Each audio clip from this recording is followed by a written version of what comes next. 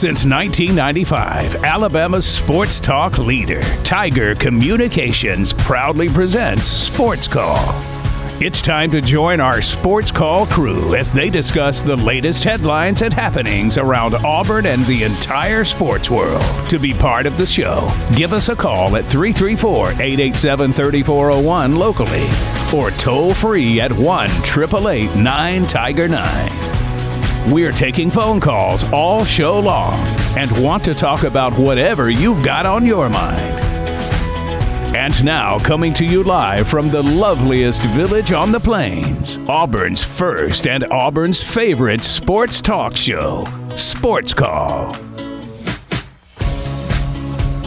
Good afternoon, Auburn, Opelika, and surrounding areas. I am Brooks Childress. Welcome to Sports Call on a Monday here in mid-October. I'm not Ryan Lavoie, as you can tell.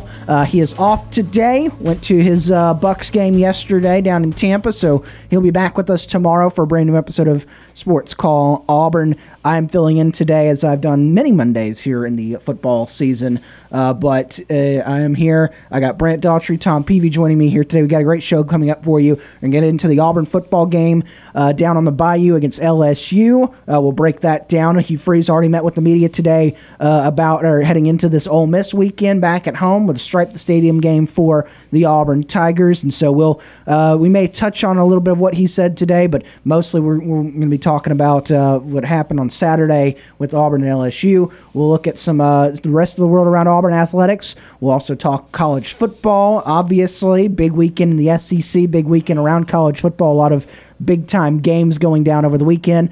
The Atlanta Falcons took a loss on the weekend as well. We'll talk about them a little bit, touch on them in the NFL a little bit, and then so much more. Anything that you guys want to talk about out there, give us a call at 334-887-3401 locally or toll-free at 1-888-9-TIGER-9 to get on the Orthopedic Clinic phone line and give us your thoughts and opinions this afternoon. Like I said, I am Brooks Childress.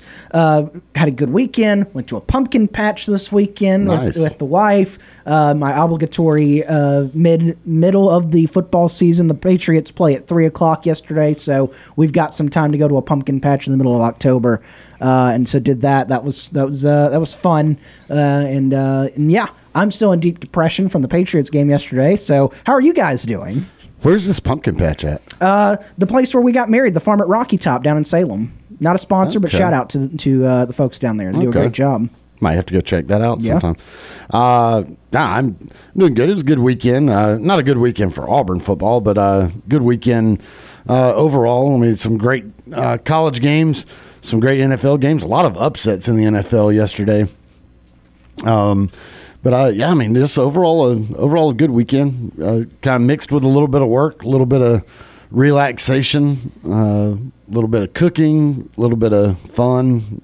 Yeah, it's just a good weekend overall. Unless you're like Auburn football. Yeah, that was not a good weekend. It was not. We will get into the nuts and bolts of that game here in just a minute. But first, Brant, how are you doing today? I'm all right, man. Like you said, we'll get into Auburn football in a little bit. There's a lot to talk about there, so I'll save my thoughts on that until the proper moments. But overall, a good weekend. I pretty much just sat at home, did schoolwork, and watched football for 2 straight days, and that was good because I had a lot of stuff that I needed to get done and a lot of football that I wanted to watch. Great weekend in college football. Mm-hmm.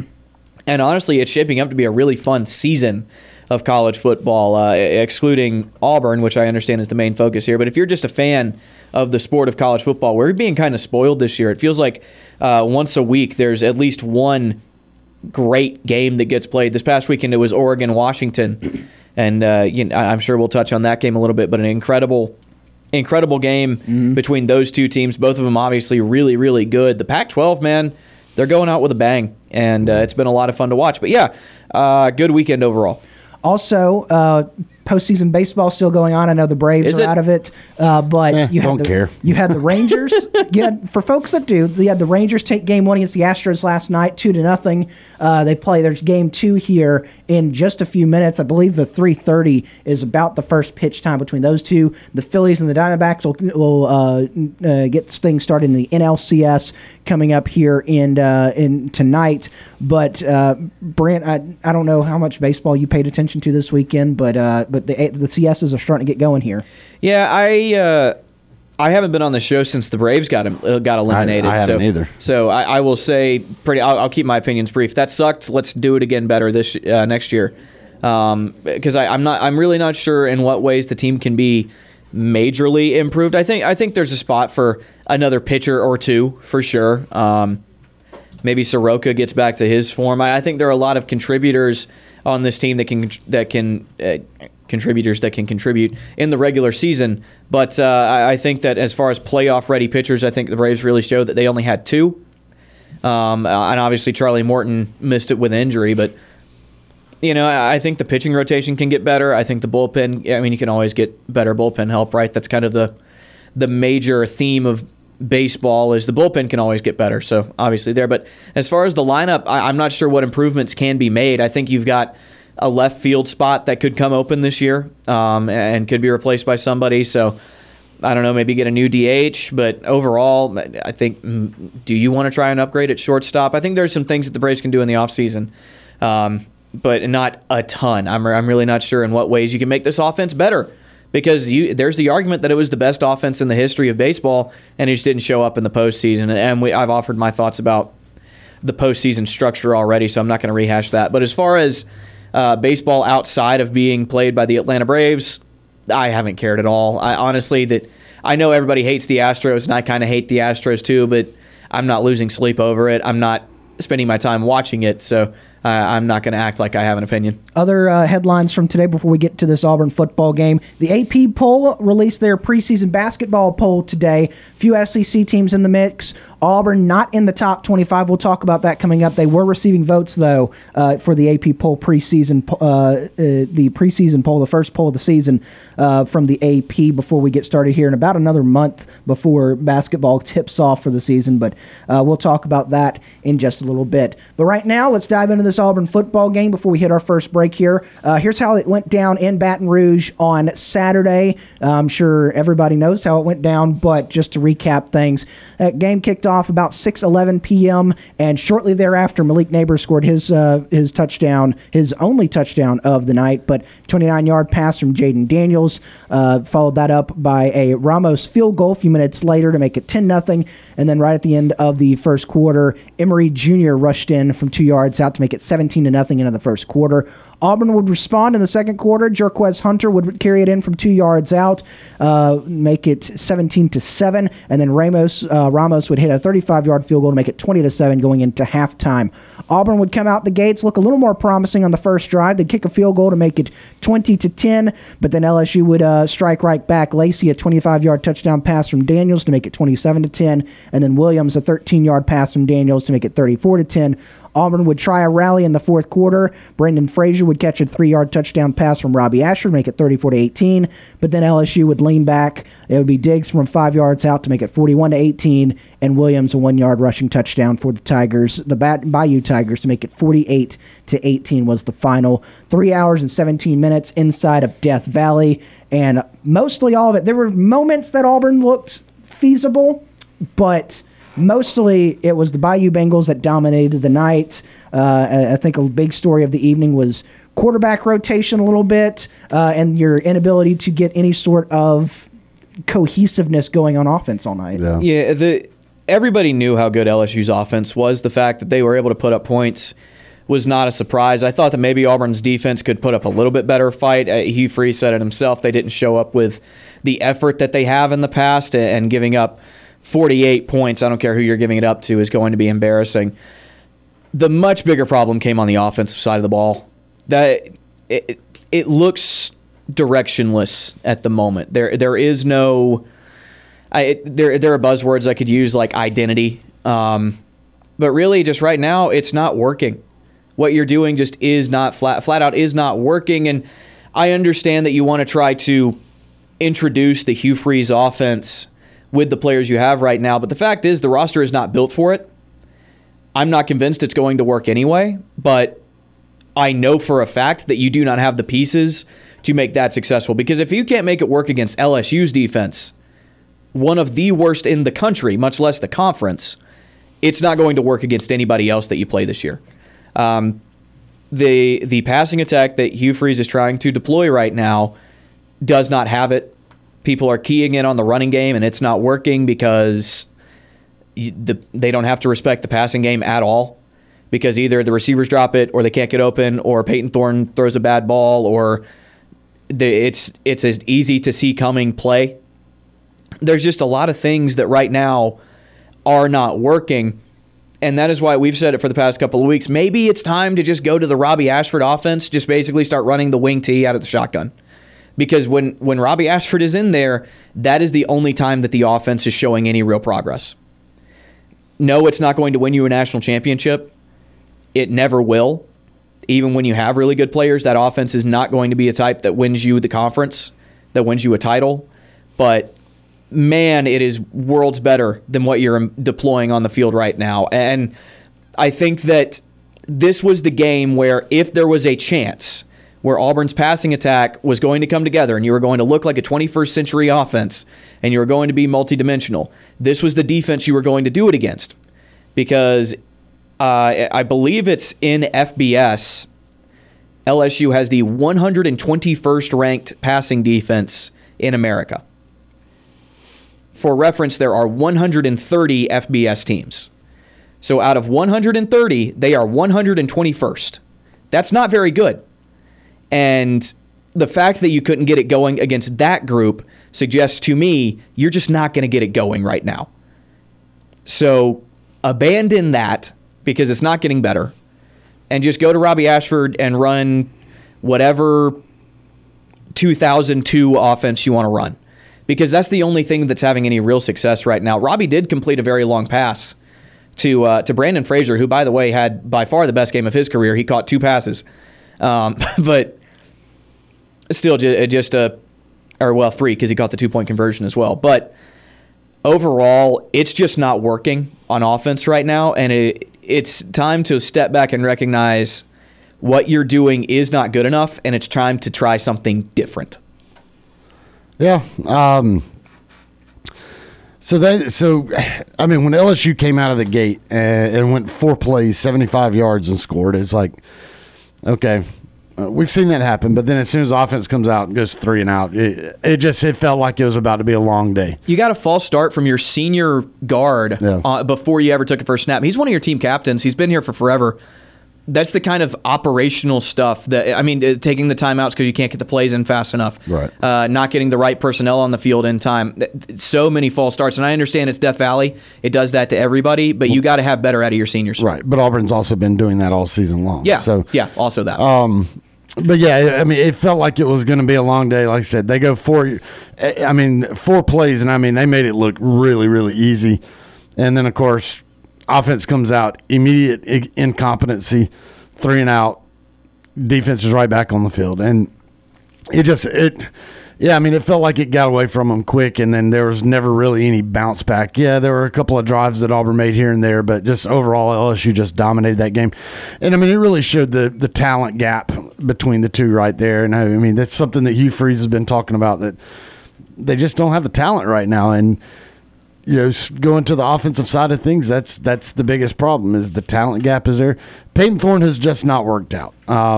He missed. He missed on that one. That has been an abject failure.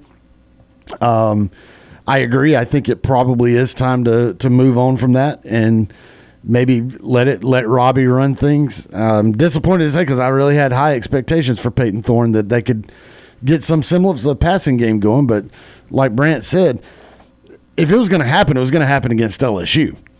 But now it's also not all Peyton Thorne. Receivers are having trouble getting open. The offensive line still having trouble giving good protection. Some issues with play calling. I understood what they were trying to do early on, the quick passes, but you're not able to break tackles when you catch those little short passes, which is key to get down the field. There's a couple other times you've got a swing pass out there and you're relying on somebody to make a block and they just can't block.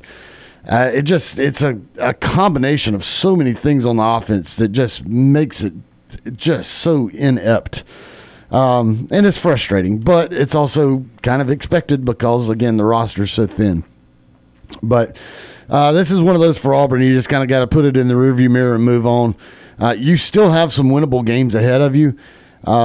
This Ole Miss game coming up is going to be rough. It is fortunate you get them at kind of a night game in Jordan-Hare Stadium, so you have that advantage going for you.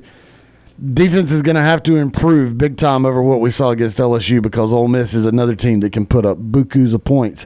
And obviously with this offense, you don't want to get in a shootout. I mean, you're trying to hold teams to maybe 21 points. And so Ole Miss is not a team that typically does that. But it burns. It's an expected burn, and it's one of those things that people are just going to have to realize that times will get better. The recruiting is on a positive upswing right now. You've still got plenty of other opportunities in the transfer portal. The expectations, if you had expectations that you were going to win the SEC or anything this year, then you're out of your daggum mind. That's why everybody had Auburn picked at 6 wins, 7 wins, some even at 5 wins. And that's about what they look like right now. They look like about a 6-win team. And they're still on pace for that. Like I said, Mississippi State is very winnable. Obviously, New Mexico State is winnable. Arkansas looks winnable, but you're going to have to do that in Fayetteville. And then, of course, you got Alabama. It's rough, but Vandy. Oh, Vandy. Yeah. I forgot. You got the Vandy game, which should be a win. But, I mean, even then, they've been keeping people close. So, it's the growing pains, man. It's the growing pains of roster depletion over the last several years that is just really handcuffed Hugh Freeze and what he's able to do. 48-18, LSU took down the Auburn Tigers in Baton Rouge on Saturday. Let's head to our first break here. When we come back, we head to the Orthopedic Clinic phone line for your phone calls and more talk about these Auburn Tigers as they finish up a LSU week, head into an Ole Miss week where they face another top offense in the SEC. I'm Brooks Childress. Tom Peavy, Brant Daughtry joined me today. Your weather update is in this break, and then we'll be right back with more Sports Call right after this.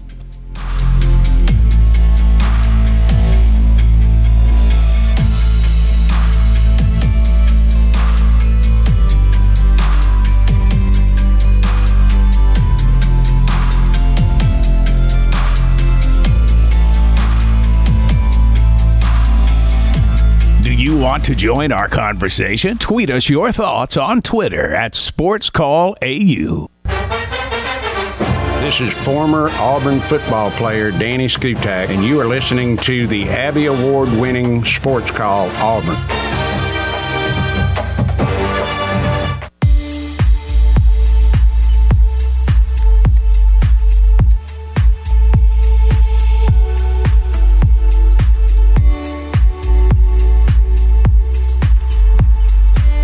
Welcome back. Sports Call on a Monday. I'm Brooks Childress, Brant Daughtry, Tom Peavy joining me in studio today. I'm filling in for Ryan Lavoie. He'll be back with you tomorrow.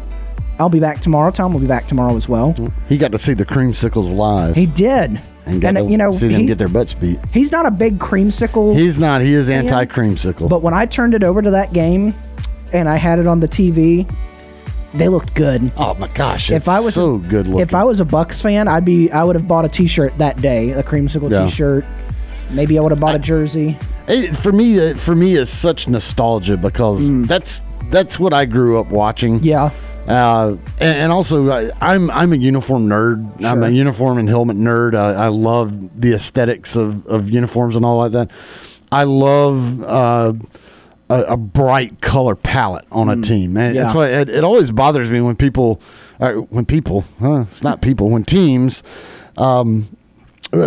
that have kind of a vibrant look to them decide to go all black, and it's like, why? Why? I get it. It's menacing, okay, but man, it's like your uniform looks so good. Why go so dark? I don't know. I'm not into the dark color uniform thing, but very nostalgic to see the Buccaneers and the Creamsicles, and Falcons in the red. Yeah. Now I would love to see the Falcons go back to the red helmet and red jersey like I grew up with, and see that. But New York Giants, they had their throwbacks on that looked like the Lawrence Taylor era. Yeah. So some good stuff there. Patriots have already brought out their throwbacks once before, and then I think they're doing it at least one more time. At least one more time, and then I know the Tennessee Titans have the Oilers throwback that they're going to be coming. I can't wait to see that. Hopefully, with the NFL kind of laxing off on the uniform restrictions, because that was the thing. Like they couldn't wear throwbacks. It had to be you have to wear you have a set of 3 uniforms or 2 uniforms. This is what you do. And then a couple years ago, they did all those color rush stuff. Yeah. And then now they've kind of they've gone back to, all right, now we can do we're going to let off. Y'all can do some throwback stuff. Hopefully, teams will start diving more into their history collections and do like the Falcons, like you said, do that red helmet, red jerseys a little bit. Yeah. Maybe you'll see some other teams go back and do some more interesting stuff. And I know most of the teams try to do their throwbacks at home, for their home fans, but I definitely want to see a throwback versus throwback. Dallas and Detroit always do a throwback on Thanksgiving. Yeah, I would love it if on those 2 games this year, the road team wore their throwbacks, so it's a throwback on Thanksgiving. That would be a pretty cool sight. Yeah, very very nostalgic for me, being a kid that grew up through the 80s watching NFL football, to see these 80s era uniforms coming back, and it's just it warms my heart to see the creamsicles and the Patriots with the Patriot logo on the helmet, seeing the Oilers logo coming back with the Titans, and yeah, man. I just love it. I've got a list here of some superlatives and some positive notes from Auburn football this week. There were a few positives. There were a few positives. Some of them I'm going to save for our 5 at 5, but I'll give you one before we head to the Orthopedic Clinic phone line.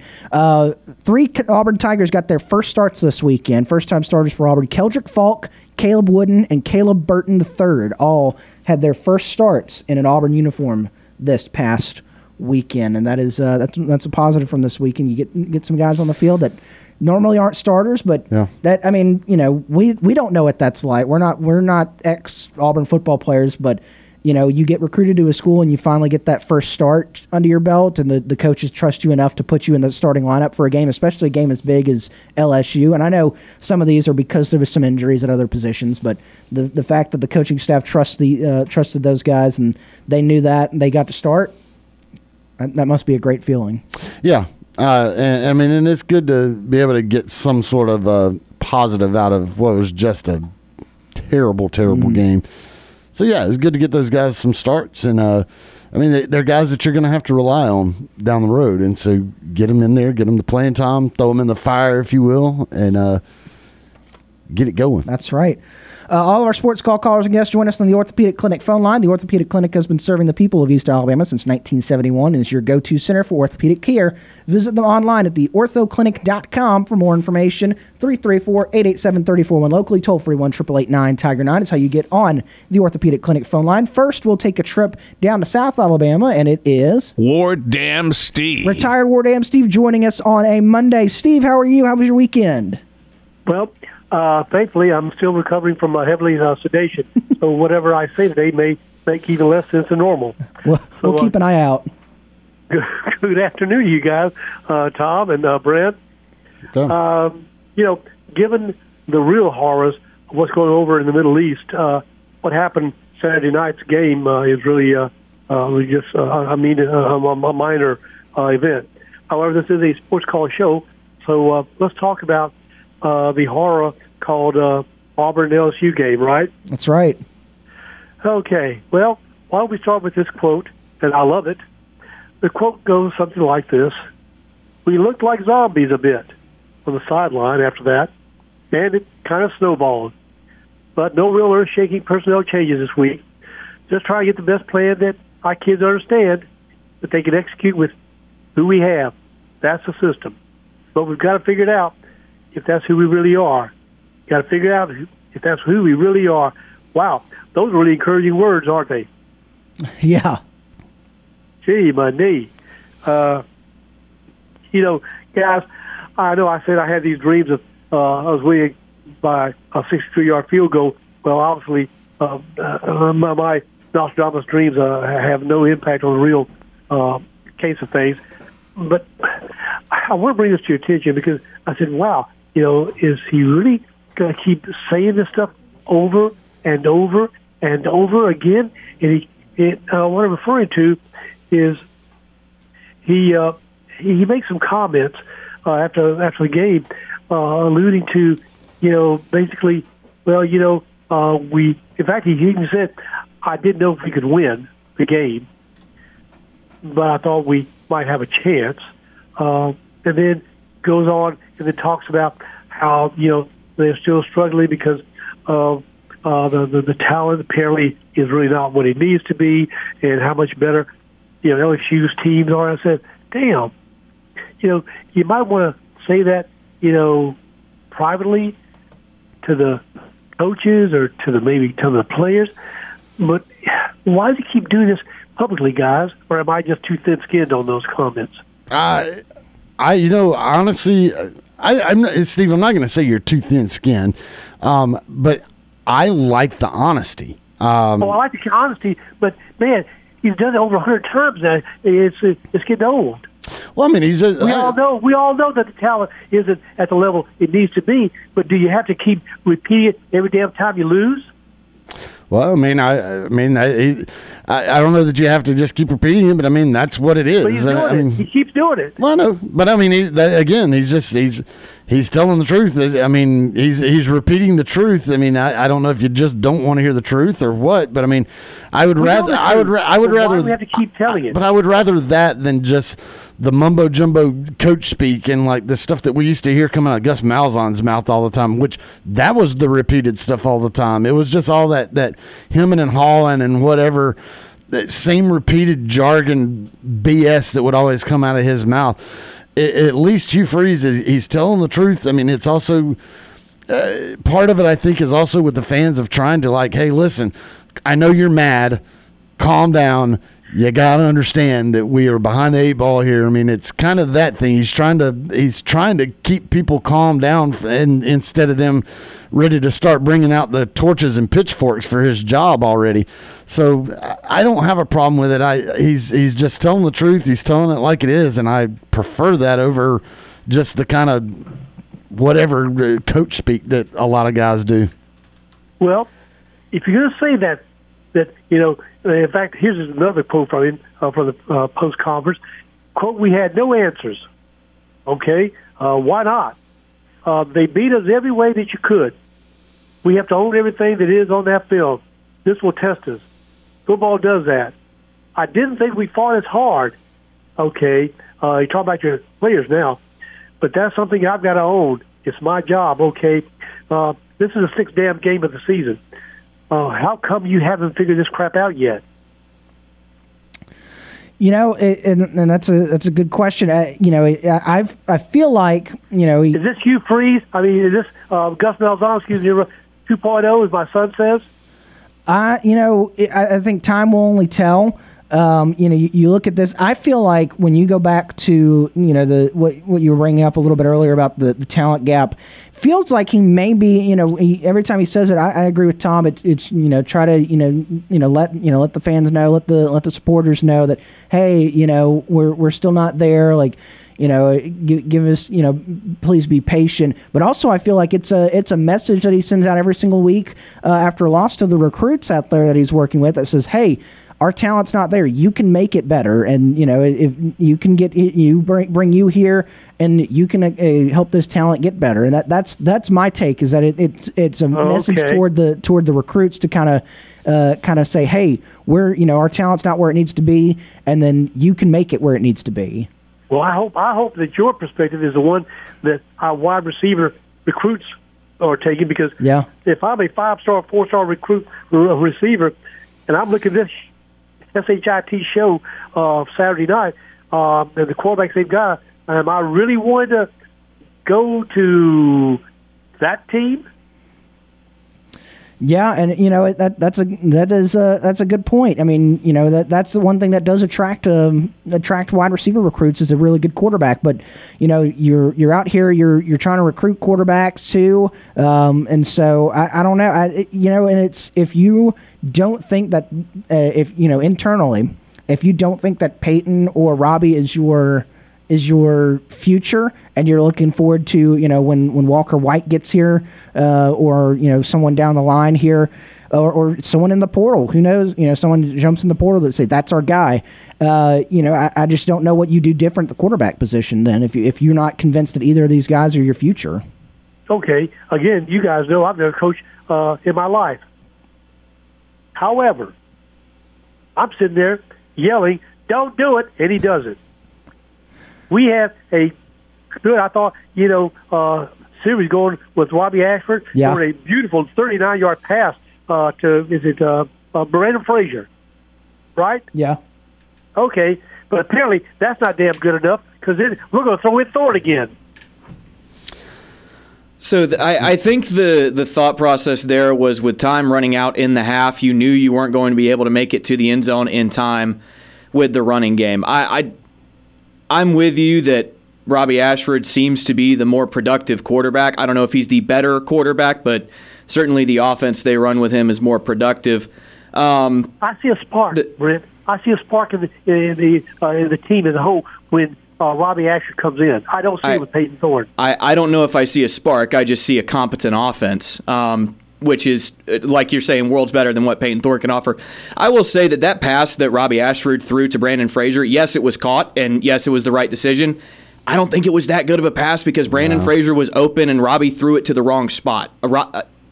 Frazier had inside leverage on that corner. He had him beat going to the sideline. You throw it more to the left of the field. There's nobody else back there. You have room to throw it to that wide side. Robbie ended up throwing it farther down the field, which allowed the DB to catch up and made it a tougher catch than it even should have been. So to call that pass beautiful, it was complete. It was not perfect. But Robbie Ashford has shown that he is maybe not a great passer, maybe not even a good one, but competent enough. And like we were saying right now, that the Peyton Thorne offense just is not working right now. Go with Robbie and say, hey, we'll be better next year. Because, I mean, to your point, I have not been thrilled with as much as Hugh Freeze has trotted out, well, we just don't have the players yet. And I understand why he's saying that, and very clearly that is an issue. I do not buy that it is the only issue. I think there's been a lot of coaching decisions that I disagree with so far this year. But I do understand that the roster is not great. I don't know. I think that this year is pretty much a wash, and we all kind of thought it would be. And it's time to start winning the games you can and looking as good as you can, rather than trying to be, hey, this is the type of team that we want to run in the future. Be who you are right now and be really good next year. That's if this is year zero, then treat it like year zero. Be a proof of concept team. Say, hey, this is what we want to do. We're going to expand on it later. And that's what Hugh Freeze should be doing. Instead, he's trying to show this is the entire offense he wants to run. And one, I don't like the plays that are being called at times. And two, you just don't have the horses for it right now. So riddle me this. What is the definition of insanity? Depends on who you ask, but I think what you're going to go for is trying the same thing over and over and expecting a different result. Exactly.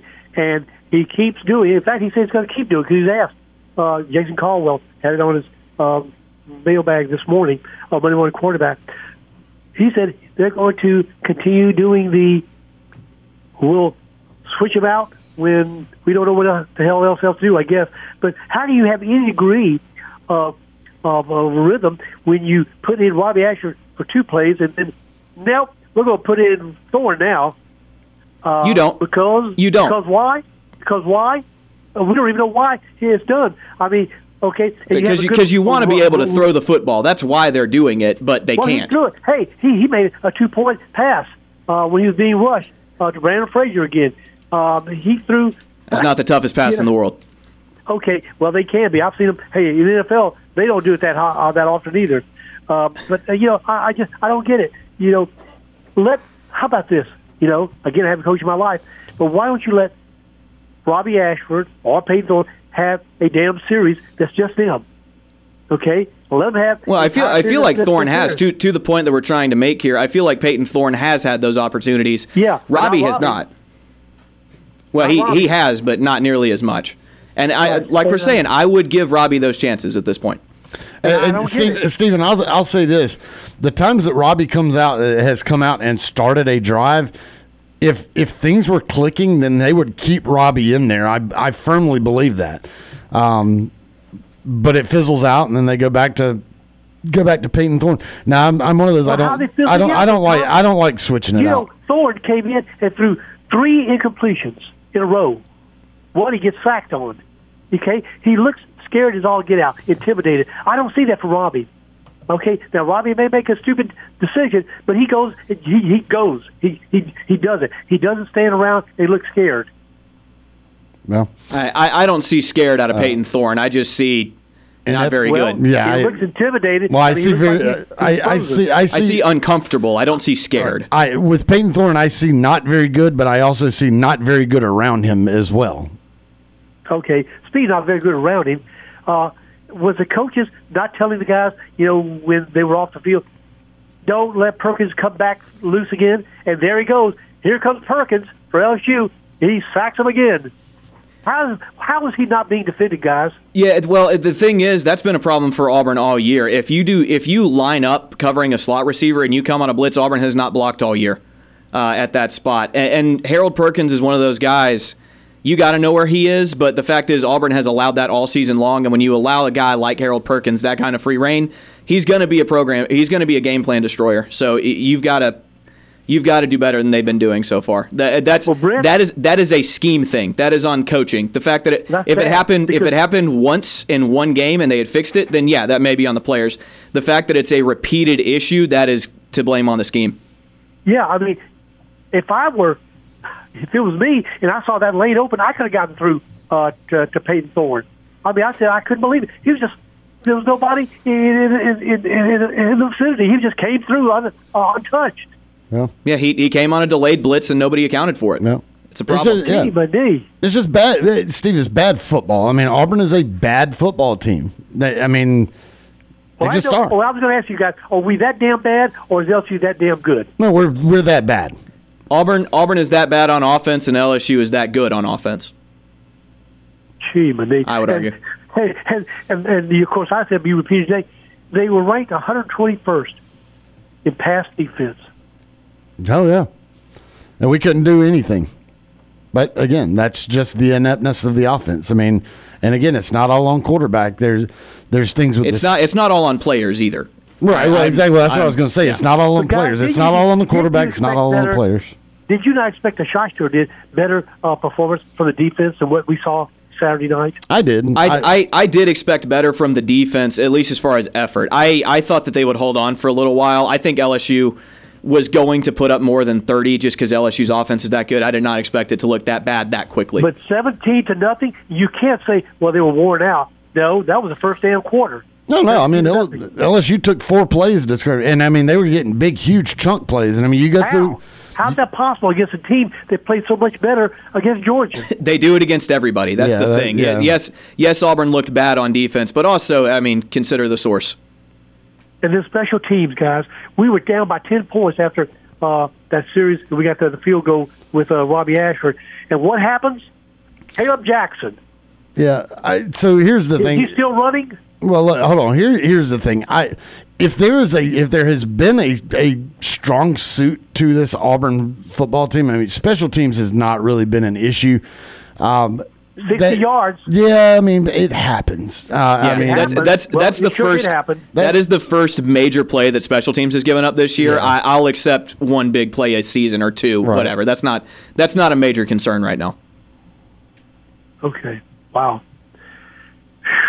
It was a horror show. I had recorded it for some damn stupid reason, and I deleted it after that nonsense. And guys, I'm still thinking, okay, what's the coaching staff? What were they doing for the past 2 damn weeks when everybody was trying to get healed up again? And what were they thinking of that was going to work against LSU? And we come out, like he said, like zombies. And then after the game was over, I saw some of the video clips of some of the players that they were interviewed. Did you hear what Santi Jackson, Santi said? No, what'd he say? He said that they weren't juiced enough. That some of the players just weren't juiced, that they didn't put forth their best effort. And I'm thinking, well, why the heck is that, Asante?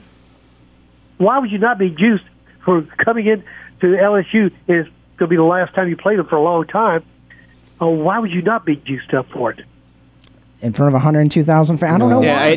There's no one reason. I mean, it's probably a different reason for every guy. The atmosphere was just a little bit off. Again, it happened. That's another, it just happens sometimes thing. It's not excusable. I get tired of explanations, though, guys. It happens. Well, here's if you want a valid explanation, we could be here all day just throwing crap at the wall. But odds are we wouldn't get to the right answer. But here's my thing, and this the whole idea of weren't juiced enough or whatever.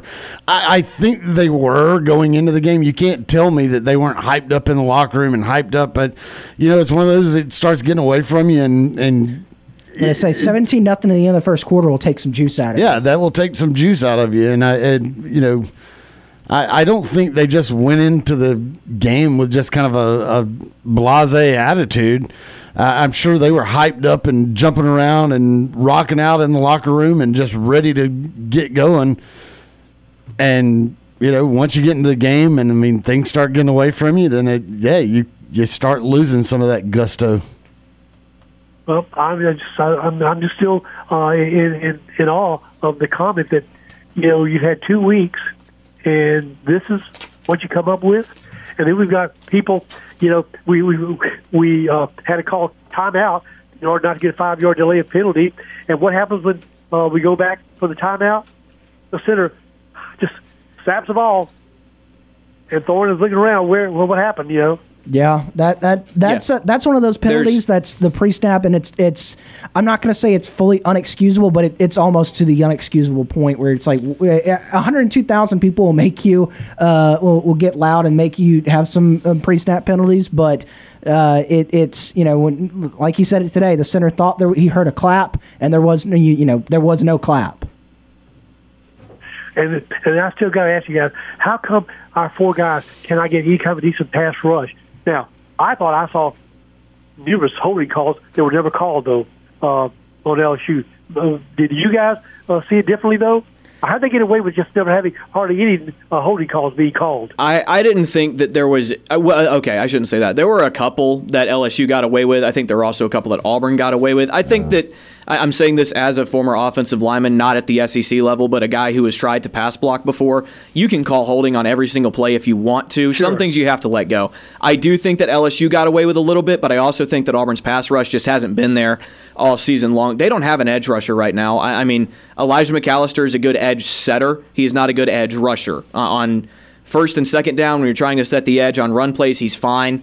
But he's not going to do it like that. Jaden McLeod is kind of your speed edge rush guy, and he's just too small. He's just too small. He gets blocked. He gets blocked by bigger tackles, and that's what happens when you have to get a guy from App State, and that's why you're going and getting these 5-star edge guys out of high school. These young guys that Auburn's recruiting right now. If they do end up signing with Auburn, it's going to have to be. These guys come in and they get to playing early because they will be the best option that Auburn has, especially at positions like edge rusher and wide receiver, stuff like that. Guys, I just saw in here 247 that we've got a 2025 commitment from a defensive lineman, Jardine Crawford, ranked 14th out of Birmingham, Alabama. Yep. Yeah, the 4-star defensive tackle, and that's the other thing. Defensive tackles in this defense, they rush the passer, but you're not expecting your defensive tackles to get home. They need a guy coming off the edge.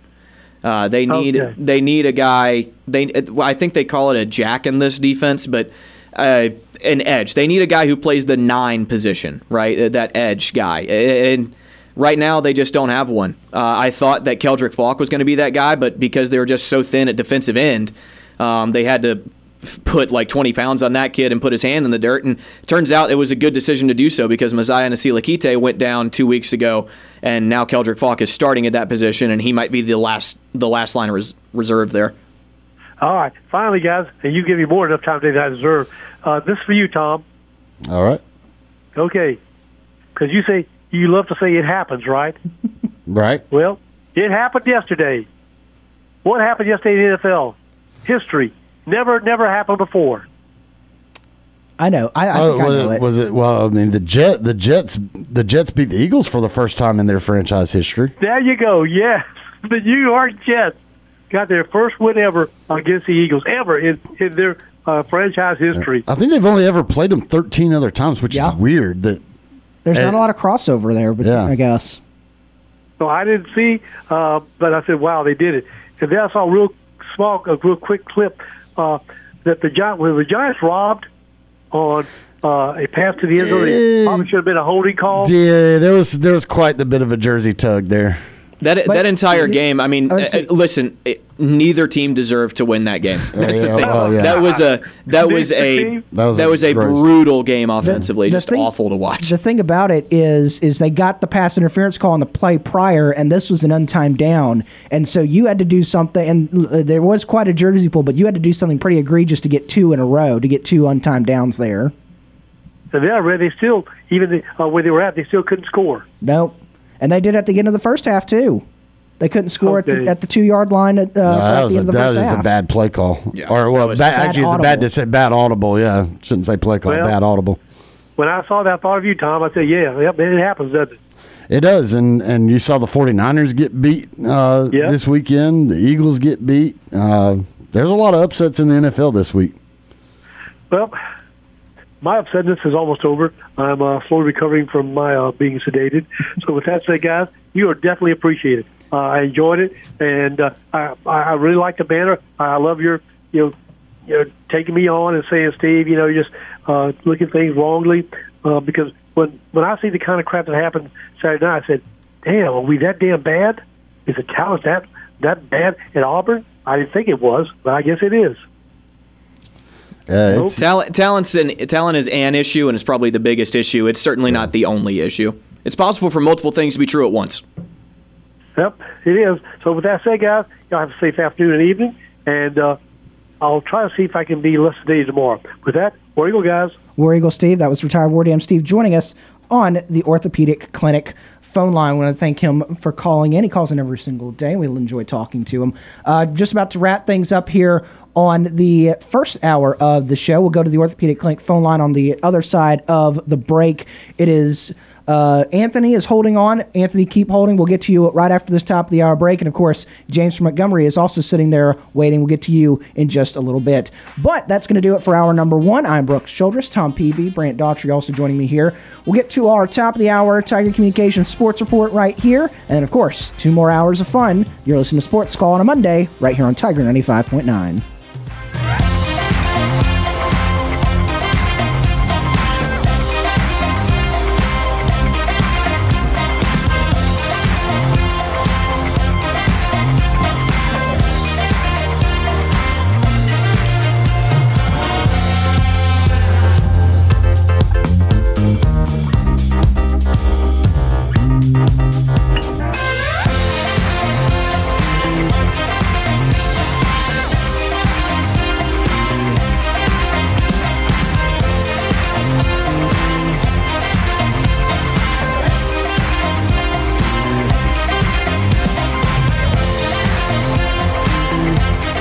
One hour of our show is in the books. We've got more to come. Stay tuned for another hour of Sports Call right after the break.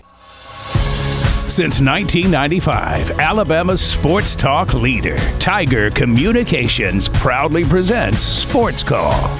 It's time to join our Sports Call crew as they discuss the latest headlines and happenings around Auburn and the entire sports world. To be part of the show, give us a call at 334-887-3401 locally or toll free at 1-888-9-TIGER-9. We're taking phone calls all show long and want to talk about whatever you've got on your mind. And now, coming to you live from the loveliest village on the plains, Auburn's first and Auburn's favorite sports talk show, Sports Call.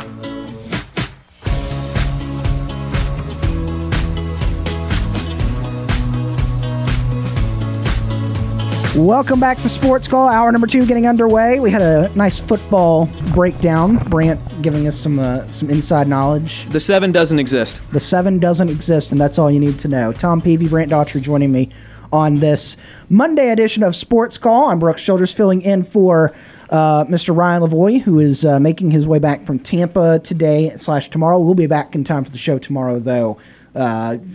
To bring you a new episode of Sports Call tomorrow. Myself, Tom Peavy, will join him on that. We've had a good show so far. If you missed any of it, make sure you go back and listen to that on the Sports Call podcast. I mentioned this earlier that I've got some superlatives for the day. I did this a few weeks ago when I hosted on Monday. We mentioned one. I'll go ahead and give you another one as we get this hour started. Auburn has scored in 135 consecutive games, which is the second longest streak in school history. Yeehaw. So it's been 135 games without being shut out by this Auburn football team, which is always a good thing. It's always a good thing. We'll start out hour number 2 by going back to the Orthopedic Clinic phone line. All of our Sports Call callers and guests join us on the Orthopedic Clinic phone line. The Orthopedic Clinic has been serving the people of East Alabama since 1971 and is your go-to center for orthopedic care. Visit them online today at theorthoclinic.com for more information. We'll stay right here in Auburn, and it is Anthony from Auburn. Anthony joining us this afternoon. Anthony, how are we doing this afternoon? Doing good. And you guys? Doing great. What's on your mind? I know Steve's very upset and didn't like what he saw, but, from start to finish, LSU was more physical than Auburn. They controlled the line of scrimmage. I mean, pretty much dominated. Look at the holes they opened up. Look at the, if you want to call it abuse that they issued out. You had quarterbacks and things running over people and knocking them back and not even counting what the linemen did. I mean, that makes the difference in the whole game is what the line did. That's the biggest part of anything in any game, and they just, they were the better team far as that goes on that front and made the plays that need to be made. But, Auburn, far as Auburn, they're going to continue. Hugh Freeze's going to make his mind up at some point. I don't know, maybe have to lose a couple more games, then make his mind up at that point. Well, I got to start looking out for next year. Do I need to go ahead and start playing people that are going to be back next year? If you got a guy that's second-team offensive guard, well, if he's coming back and the guy in front of him is not, then perhaps that guy need to go ahead and take those last 3 games of the season, get him some more playing time, get him ready, go into spring practice or whatnot. And that's at pretty much every position. You should look at it like that. I mean, if you got a player that's not going to be back or you got somebody that you think that's not going to be able to help you that's currently starting now that will be back next year, but you don't believe he can help you next year, then perhaps push those people to the side and start focusing on what you're going to do next year. And then, of course, he's on the road recruiting, and he's going to be bringing players in. You might have 1 or 2 players in high school at a skill position that you probably could plug in and play right away and pay dividends. But for the most part, your linemen are probably not going to be ready. So you probably got to look at what can I get out of the portal for somebody at another school that is ready and can play, but just not a good fit for the school they're at now. And then maybe look at a certain number of players you might want to get out of junior college that are ready to go right now, that can play right now, that you can bring them in, take them through your spring, and they'll be ready to roll in 2024. So you want to figure out how many of those people at what positions are going to be needed there, and then go from there. Yeah, you look at it, I have a feeling that you're going to see that New Mexico State game here toward the end of the year. You're going to see a few of the younger guys play and get some more playing time. Auburn makes a bowl game this year. I feel like that's going to be a game that you're going to see some guys that are going to play a key factor next year get some more playing time as well as you head down the stretch here toward the end of this season. And yeah, I think Hugh Freeze, you've seen him this past year and is coming in and hitting that portal hard. He's willing to go out and get some junior college guys and get some portal guys to fill those holes in. He definitely wants to build through the high school ranks, though. I think that's what everybody wants to do is build through the high school ranks, but he's not afraid to be a guy to go out and get some of those guys from the portal and from junior college ranks. Now, when it comes to signing a quarterback, I guess that's going to be tricky because, if you sign a top-notch guy, then maybe a good guy that could be a good second-team bag-up might not want to come to Auburn. I don't know. It's clearly now there is no quarterback at Auburn. And I would not hold on to any of these quarterbacks. If Robbie Ashford want to go to a wide receiver, a defensive back, if he want to explore that, or a halfback or something like that, then I would definitely give him an opportunity to do so. But as far as quarterback, I just sit him down and tell him that just off the table, and there's no need to even look at it to play quarterback here at Auburn. If you don't want to try something different, then it might be time to move on. Yeah. But definitely they're going to have to go out and sign somebody. And then you got to figure out, can you bring in somebody else that can be that second man, or who that might be? That's going to be a tricky thing, because if you get a top-notch guy, then I don't think another top-notch guy might not want to show up too. So I don't know how that's going to work out. But maybe if you can get a guy that's ready to play, and then hopefully get a guy that's coming out of high school that can wait a couple of years, that will have the patience to do so and develop him, and he can step in 2 years down the road, then that might be one thing. I don't know. But I tell you, it's going to be a minute. It just goes to show you, Malzahn last few years the worst recruiting, and Harsin just didn't recruit at all.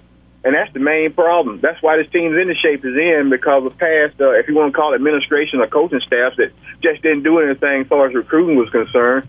And that's why the program's in the toilet like it is. And it's going to take a while to get it out, depending on how the recruiting goes, depending on what kind of players you get in. It may have to make some changes on the coaching staff, too. I don't know. Maybe go after some other coaches or whatnot that might be better recruiters than the coaches you got. I mean, that might have to be addressed at the end of the season. It just depends. And as far as, I remember one time Director Green talked about having the right kind of NIL money. Then the powers that be, the people that got the deep pockets or whatnot, can make influence on certain things like that. They're going to have to come up with the money to bring in the talent that's needed to make this change, to make things work the way they want it to work, or get things rolled in a position where you can win enough games to go bowling. And then that right there can be a springboard in your recruiting to get some more players, to get you in a position where you can win 8 or 9 games and just keep on developing and growing until you get in a position where you're challenging for a conference title and maybe even getting the playoffs. Because when it comes to a 12-team playoff, I'd almost be certain that Auburn and 4 or 5 teams in the Southeast Conference should be able to make a 12-team playoff without any problem, I would think, even with a 2 or 3 loss on the season. When you start talking about picking 12 teams, and tough as the Southeast Conference is, and the weight that it carries as far as if you're sitting down with any kind of voting committee to vote you in, your schedule, whatnot, I couldn't see no reason why a 3-loss team in the conference couldn't make a 12-team playoff. So I think that makes things a whole lot better with that 12-team playoff coming in. But, it's just going to have to go through the process of seeing, can he bring those players in. We know he can develop, and we've seen that. We all know that he can win the big games. It ain't no doubt, but he got to have something to win it with. You can't win something and you don't have what you need to even put up a good, solid front of battle or anything. I mean, at the end of the game, I'm going to tell you, I was sitting there watching, and some of the players' eyes and facial expressions and mannerisms, it just looked like they were just totally just broken, just out of it. Just at some point, just say, oh, man, this ain't even worth it. I just don't even want no more of that. That's what I saw when I saw that. I mean, I don't know what you guys might have saw or your perception of what you might have seen, but that's just what I was reading. What do y'all think? Yeah, I mean, you look at the main, and then Hugh Freeze talked about it at the end of the or not at the end of the game. He talked about it today. He was asked in his press conference today that he said it felt really flat on the sideline, and they, he doesn't know, what that needs to be. He said he was going to have some discussions today with the team and go in there and kind of talk to them and see what out. But he acknowledged that it was very flat on that sideline during the game. As far as the whole recruiting thing, Hugh Freeze has talked about the talent gap before. It's the excuse that he keeps going back to, and it's a valid excuse. I'm not saying that it's something he can't say. I will say that with the way the transfer portal works right now, the clock has sped up a little bit. You don't need 3 years to get a good class. Hugh Freeze has gone on record saying that 2025 is when he expects to be able to compete for championships. That's when he wants to consider himself on par with the teams that are elite. So I understand that this is year 0. Next year, you've got to show some incredible progress. As far as getting a new quarterback in here, they do have a quarterback committed for the 2024 class in Walker White. That is Hugh Freeze's guy. He really likes him, and he seems to be a guy that is going to come in here and probably not challenge for the starting job immediately, but definitely plans to come in here and I guess push the guys that are here currently. If he gets the starting job as a freshman, then it makes that 2025 spot look even brighter for him. But that is my thoughts on the recruiting. The other thing is, in the transfer with the transfer portal, the way it is, Auburn brought in 42 new players this year. In total. That is, in Hugh Freeze's first 2 seasons at Liberty, he brought in 49 total new players. So the clock has accelerated on how much time you have to rebuild a roster. Hugh Freeze has already almost rebuilt this roster entirely in his image, and next year he will have totally done so. So I'm very much thinking, if you want to call this year a wash, then call it a wash. Just get the wins you can, go to a bowl game, whatever. Say we're not there yet. Next year you've got to start showing something. And he himself has gone on record saying that by 25 he wants to be competitive with elite teams. So I think that the clock has accelerated. I think that program building does not take as long as it used to, but I do understand what you're saying in that, well, what you have right now just isn't good enough. As far as the remainder of the schedule, we know that New Mexico State should be a win without any doubt, I would think. Right. Then you got Vanderbilt, right? Yep. Yeah, have Vanderbilt, but in Nashville, where Auburn has not won since 2001. Way Vanderbilt is playing, Auburn could not afford to go there and get behind or have miscues that mess around and put them in the hole because, Vanderbilt scored at least 20, was it 20 points on Georgia or what was it? They scored 30 or whatever it was. They put at least 20 or something on Georgia, but, played fairly decent. They didn't win the game, but at least put up some points. But it was 20. Excuse me? It was 20.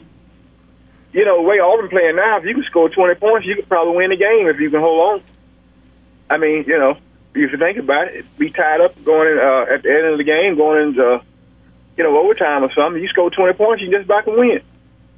So, Vanderbilt's going to be a tough game. Auburn's going to probably have to fight to win that game. And, who else they could possibly be? Arkansas? They played Arkansas yet? Have not played Arkansas yet. Mississippi State. Yeah, Arkansas and Mississippi State look like the two most winnable games other than New Mexico State. And Vanderbilt. To become bowl eligible at that point. Yeah, you've got 3 wins on the year. You need to find 3 in what we see as 4 remaining winnable games. And then obviously you have the Iron Bowl in Jordan Hare, so who knows what could happen there. Well, yeah, that's true, too. I tell you, we'll see how it plays out, but but Ole Miss coming this week, I'd be almost certain that Ole Miss will score 49 points. I haven't seen no reason why they wouldn't. I really wouldn't. That offense is insane. It's going to have to be like we just said with the Iron Bowl.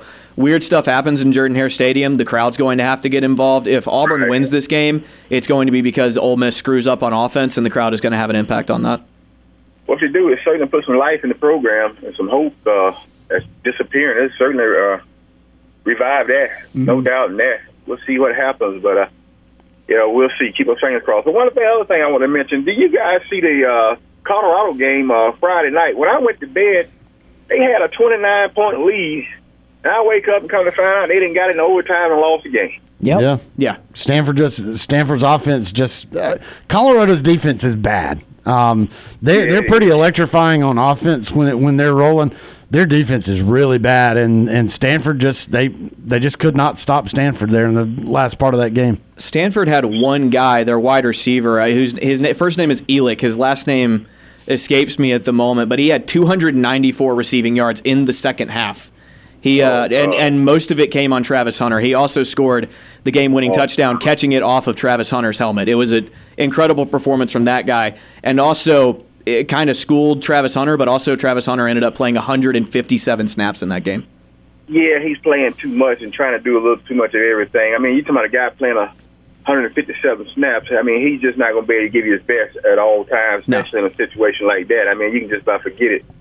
That's just, good God, that's unheard of. But I would assume if he ever gets some defensive players, then he might be a 9 or 10 game winner.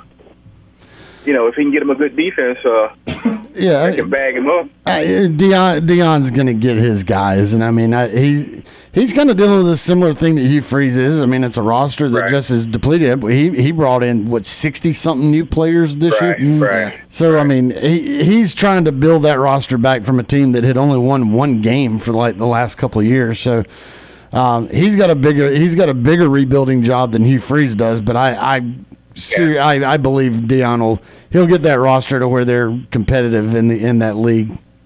If he just could have won Friday night, he'd been 5-2, and that'd made it a whole lot easier just getting one more victory to punch that ticket for a bowl berth. So now he's got to win a couple more out of the last 5. We got 5. What, they got 5 left? They've got 5 left. You've got a game against UCLA, a ranked UCLA team coming up in 2 weeks. They're on their bye. And you got a ranked Oregon State. a Washington team that looks pretty good this year. Washington State, or an Arizona team, Washington State, and then Utah. So it's a. They may not win another game. It's gonna be testy to see where they get a win there. Yeah, if it just could have won Friday night, we'll need one more. But we'll see what happens with that. But either way, I mean, they've done more than anybody expected. Come off one win last year and hadn't done anything in the last 20 years. Even what we're talking about. So we'll see. But that goes to show you about these spread offenses. Why people like to run them, because you can score so many points and you can be down 30 points or whatever it is, and know the thing, you don't win the game. So I guess spread is here to stay, but that's just what it is. That's right. Hey, guys, Auburn High playing anybody this week? Or? Auburn High is, they're hosting Central Phoenix City this week. Oh, man, that's going to be a barn burner. I tell you, that's one of the biggest games you could possibly have in this area when you start talking about high school football. You got those Red Devils coming down. It's one of the biggest in the state. It's 1 versus 3 in 7A. I remember when big old Ed King, I'm sure you guys heard of Ed King. Yep. Oh, yeah. I remember when he played, at the time I was playing, and that was a big joker. He pulled, I remember I was a sophomore, he was a junior. And we was down there in Phoenix City, and that guy pulled, and he came around the end, and I didn't close down like I should have. I know that thing, I was laid on the ground flat out. A helmet was down to my feet, to be honest with you. And I remember trying to get up and walk off at the track and off the field. That just goes to show you the kind of talent that was. But they all have a good one. Absolutely. That was Anthony joining us here on the Orthopedic Clinic phone line. 334-887-34, and locally toll-free 1-888-9-TIGER-9 is how you get on the Orthopedic Clinic phone line. Let's head to our first break of the hour. Yeah, big game. Auburn High versus Central Phoenix City join this Friday night at the Duck over on Auburn High's home stadium. Big game. We'll talk about that on the High School Coaches Show that's coming up this week right here on Tiger 95.9 with the Auburn High coaching staff. But right now, we head to our first break of hour number 2. When we come back to the Orthopedic Clinic phone line, Matt from Tallahassee and James from Montgomery holding on. We'll get to both of y'all right after this.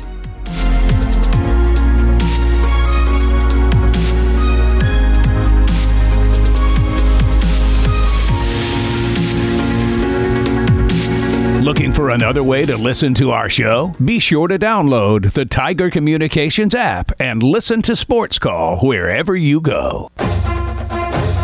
This is Philip Lally, former Auburn Tigers football assistant coach for the 2010 National Championship team, and you are listening to Sports Call.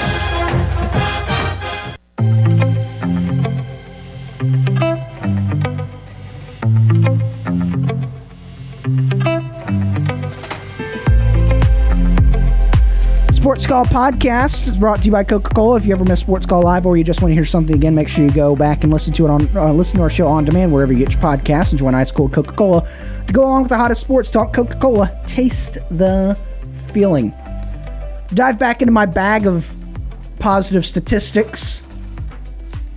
We're going to go to the special teams route. We went team notes. I'm going to keep my mouth shut. We went going to special teams route. Alex McPherson has made 12 consecutive field goals. How about that? Good for him. 12 consecutive field goals. At least there's something consistent with He's a weapon. He is a weapon. He's a weapon. He's going to be good for a long time. He is a absolute athletic weapon. As was his brother. That's right. He was. 334-887-34 and locally toll-free 1-888-9-TIGER-9 is how you get on the Orthopedic Clinic phone line. Let's go back to the Orthopedic Clinic phone line, and it is Matt from Tallahassee. Matt from Tallahassee from Casita for Auburn joining us on the Orthopedic Clinic phone line. Matt, how are we doing this afternoon? What's up? What's up, man? Yeah, I got a question for Anthony. All right. He said we need to sign a quarterback. Here's the question for Anthony. Anthony, look at the roster. We did sign a quarterback from high school. His name is Hank Brown. You don't think he's not going to play this year, but he might play next year. So Anthony, the question is, if you want Auburn to play a quarterback, look up Hank Brown and give me the answer by the 30th. On the 30th on Monday, give me your answer and see that if Auburn didn't sign them. All right. If Anthony is listening, I'll go ahead and temper his expectations. None of us expect Hank Brown to ever play significant snaps at Auburn, outside of Matt, and that's okay. Well, he said we haven't signed a quarterback. Hank Brown, he came out of high school, committed to Auburn. I think he was more looking at like the future, going out and getting another quarterback here coming up in the next year or two. Well, what my dad told me is, and I think Anthony needs to do this. My dad tells me, read everything on the internet.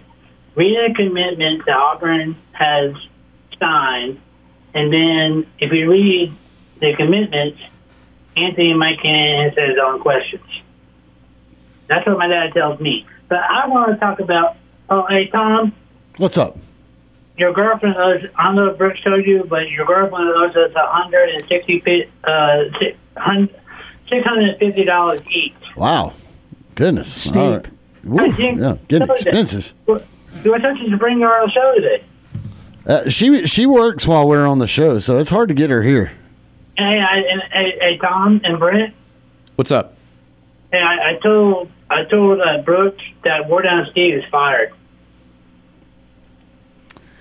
Well, we'll have to let him know that. Well, he's retired. It's tough to fire a guy who's not working. Well, I was telling Brooks that War Down Steve wasn't listening to you guys. He was interrupting. Yeah, he's got his own opinions. Hey, next time you interrupt you guys, tell him I charge him $50 each to pay us. All right, we'll have to let him know. Hey, so here's what I want to talk about the Auburn LSU game. All right. Okay, now you guys might can answer. This question is for all three of you guys. When Auburn, I think it was Moore, and he was tackled, and there was like two plays in front of the referee. If he grabbed him by the jersey or the back of the jersey close to the helmet, is that a horse collar? I know what play you're talking about, and he grabbed him. It was more on the shoulder, and it was, at first reaction, it looked like it could have been a horse collar, but then you look at the replay, he grabbed him more around the shoulder pad, which is a legal tackle. And Tom and Brent, what do you guys think about it? Another question is, there was like two bad calls that the referee didn't call it me on LSU, like two fouls that were supposed to be called right in front of the referee, and they called that. They didn't call that many penalties at Auburn, but that many penalties on LSU. Then they called Auburn. There was a lot of like when Auburn's player was kind of like he didn't catch the ball and he pushed him out of bounds. And what do you guys think about that call? I didn't think the officiating. I'll let Tom have his moment. I may be saying exactly what you were going to say. There may have been some calls here and there, but ultimately LSU just beat the crap out of Auburn. The officials had nothing to do with LSU just absolutely smashing Auburn. Yeah, I was going to say the same thing. Auburn didn't lose that game because of officiating. No. So you guys think, and I'm going to do this in trivia later on, but do you guys think that you said there's a possibility that Auburn can beat Arkansas, Mississippi State, and New Mexico State, and you don't think about the Iron Bowl? So let's go through the rest of Auburn's schedule here. They've got Ole Miss coming up. I think that's a loss. Yeah. The winnable games that Auburn has remaining on its schedule, I think it can beat Mississippi State. I think Arkansas is just real bad right now, so they have a chance at beating Arkansas. New Mexico State is a game you should win. You're paying them 7 figures to come here and get beat, so you better beat them.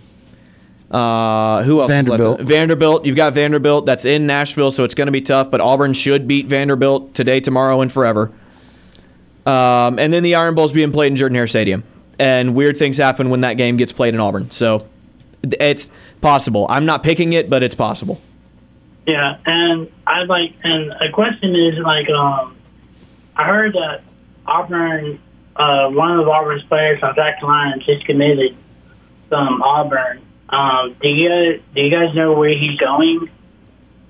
Or there was an athlete that recently decommitted. He was thought to be going to South Carolina, ended up committing to Auburn, decommitted from Auburn, and is now committed to South Carolina. Jalewis Solomon, that's the kid's name. He's now committed to South Carolina, which is where everyone thought he was going anyway.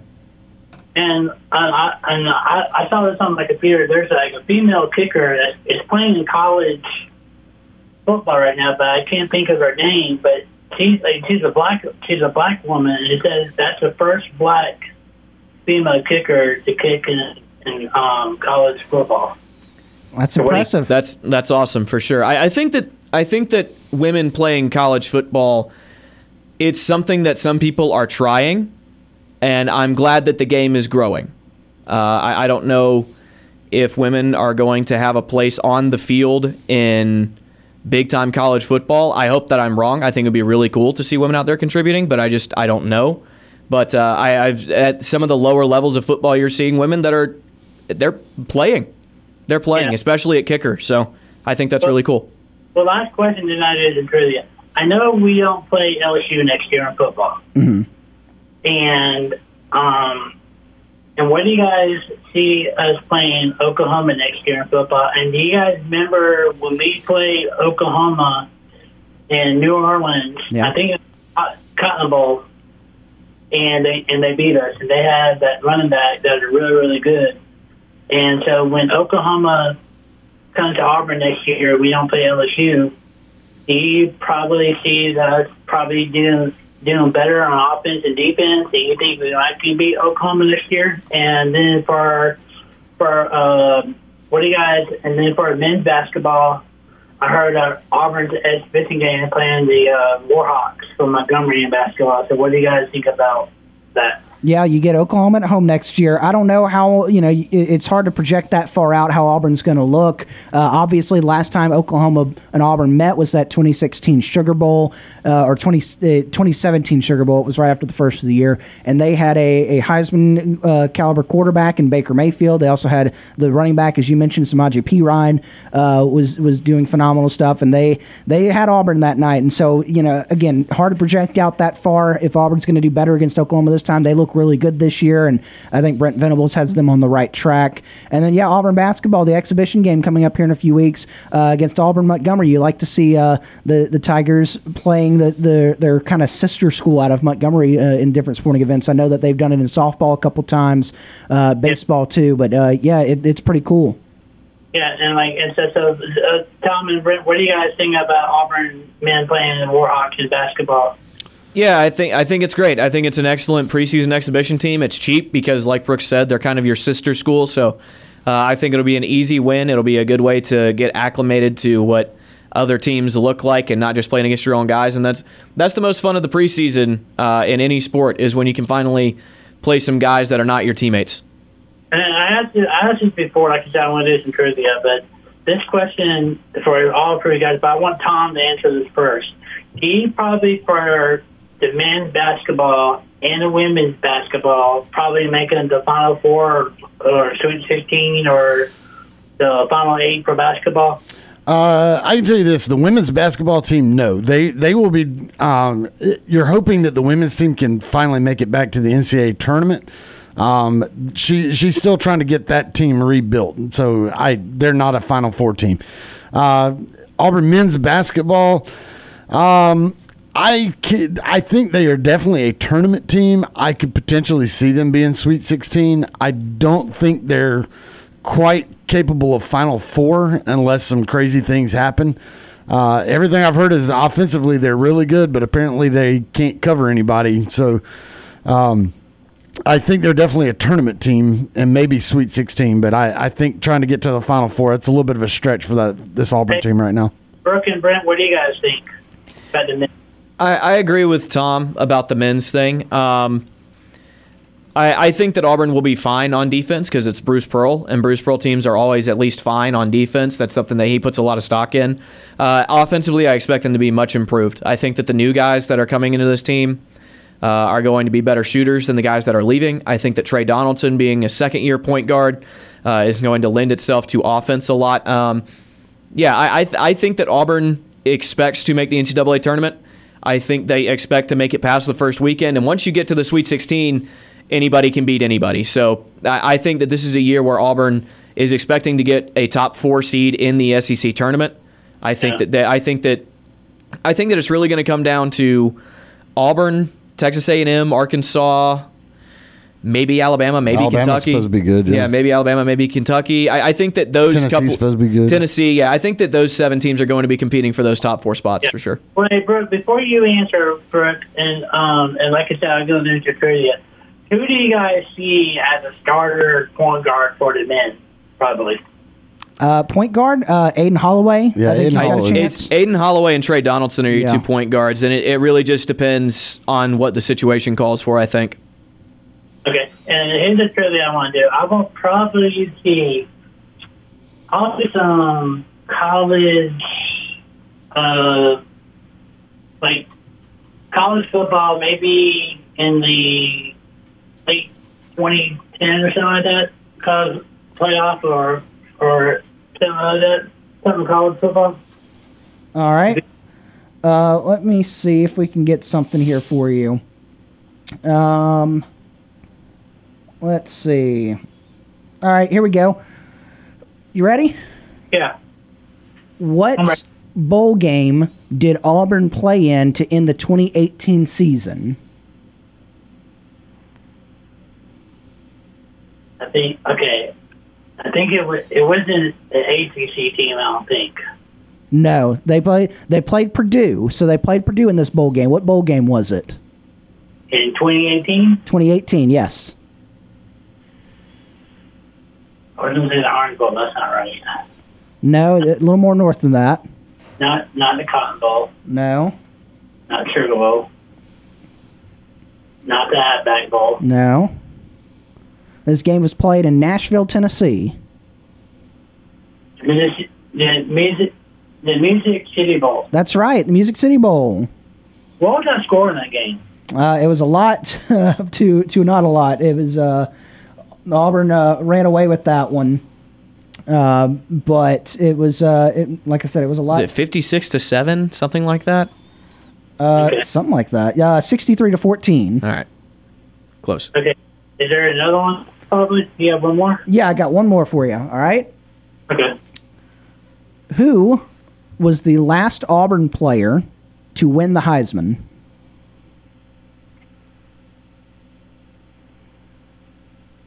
Newton. That's right, Cam Newton. Hey, listen. I'll talk to you guys next Monday. But hey, one more question: do you guys think that our defensive line can probably stop Ole Miss's line and their quarterback? It's going to be tough. They got a really prolific offense in Ole Miss, but I think if a lot of hard work this week, Auburn can get a little bit better, and hopefully you can slow down that Ole Miss team. I don't think you're going to stop them much like this past week against LSU, but you can at least try to slow them down a little bit. Okay. So, hey, Tom, Yes. get your girlfriend on the show next Monday. I'll see what I can do, but she's a busy lady and she works while we're on the show. If she doesn't, I'm gonna raise it up to 1,000. Uh-oh. Uh-oh. Yeah. Hey, if you guys ever see if Sean calls, Uh-huh. tell him he's fired, and to call me on my dad's phone because I got a little talk to do with Sean. All right, well, we'll let him know if he calls in. And but hey, I'm hoping we can pull it off this week, and I'm not going to be able to watch the game because I got a game in Dallas, Georgia, and it's a doubleheader, but I'm playing the second game and stuff like that. But hey, I want to ask you guys a really question. If you guys can pray for my sister and my nephew and brother-in-law. They are going hang gliding on the 21st. And my sister's the only sister I have. And I just want to know if you guys can pray for their safety, that nothing happens to them. They're going off of Lookout Mountain in Georgia. But just pray that my sister and my nephew and my brother-in-law have a safe, they don't get hurt or get killed and stuff like that. Because I don't want to lose my sister. That would definitely break my heart. Yeah, we'll pray for him. And stuff that. And if you guys can get JJ or if you guys can get Bo Jackson on here or Javon Reed or something like that, I like to ask my man Javon Reed or Bo Jackson a question. All right, well, we'll try to do that. And the Warrior guys and Tom, behave now. Hey, you guys get Cam on the show next Monday. We'll do our best. Warrior guys. War Eagle. That was Matt joining us. Matt from Tallahassee, Matt for Auburn, joining us on the Orthopedic Clinic phone line. Let's hit our second break of the hour. When we come back, more of your phone calls on the Orthopedic Clinic phone line right after this.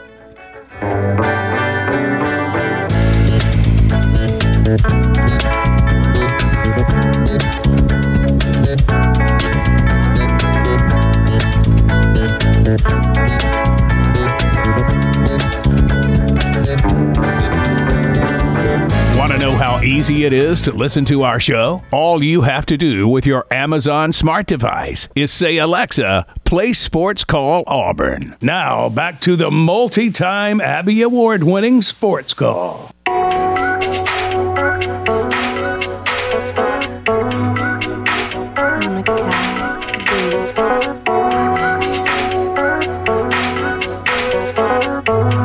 Welcome back to Sports Call, Tiger 95.9. You want banter? We're going to have banter. Brant. We're having some discussions about the direction this show should go. Sports Call. At the break. You want to listen to us? It didn't get heated, but it got a little shouty. You want to listen to us? And you don't have a radio? Brooks and I yell at each other. Can now be heard. Often. Alexa devices. Open It's Alexa good-natured, app but on I your do think he iPhone, hates me. Android. I'm just here for the show. Not this show, but this show that's going on in front of me. Brooks, please read that again. We don't want to... Listen to us on Alexa. We've read it thousands of times.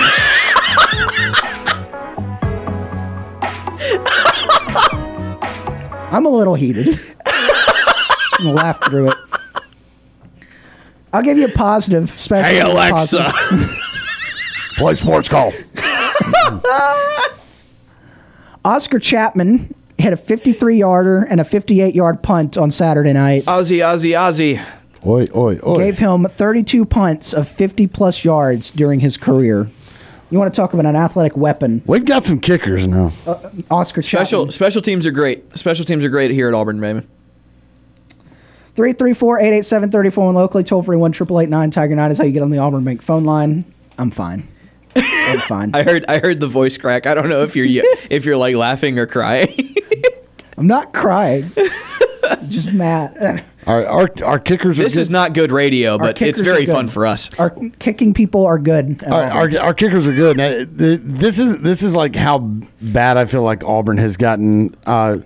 I remember back in the Falcons days when they were just absolutely putrid, and you would go into like the store that sells all the jerseys or whatever, and the Falcons jersey was Morton Anderson. Yeah, baby. And it's like, wow, you're so bad that your kicker is your jersey that is on display for everybody to buy. I almost feel like honestly, though, the Falcons aren't horrible this year.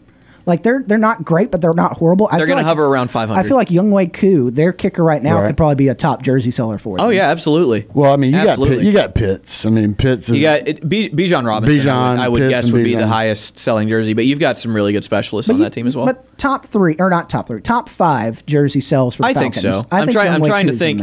Desmond Ritter's not going to be there, so I'm trying to think of specialists. You've got Bijan Robinson, Drake London, Kyle Pitts.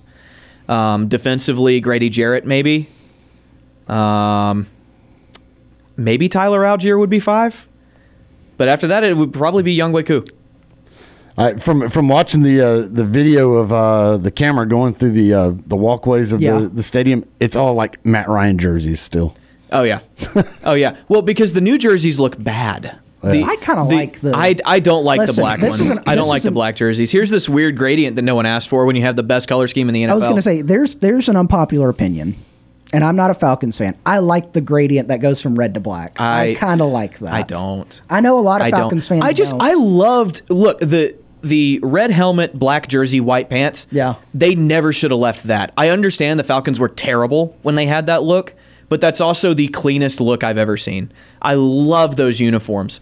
And I think the red jerseys that they had during the Matt Ryan era, they were really good. But I feel like they're getting worse, and we have crossed into, with this new iteration, bad Falcons jerseys. Tom brought up the red helmets, red jerseys. I love the red helmets. Just go to the red helmets full time. I think that adds a lot.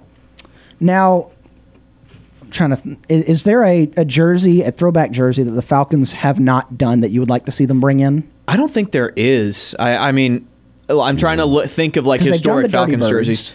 Yeah, I mean, it's just the All Blacks or the red and black. I think the red and black looks better. They've done the All Blacks before, and I really think that's like the only color scheme. I mean, have they done the red '80s jersey?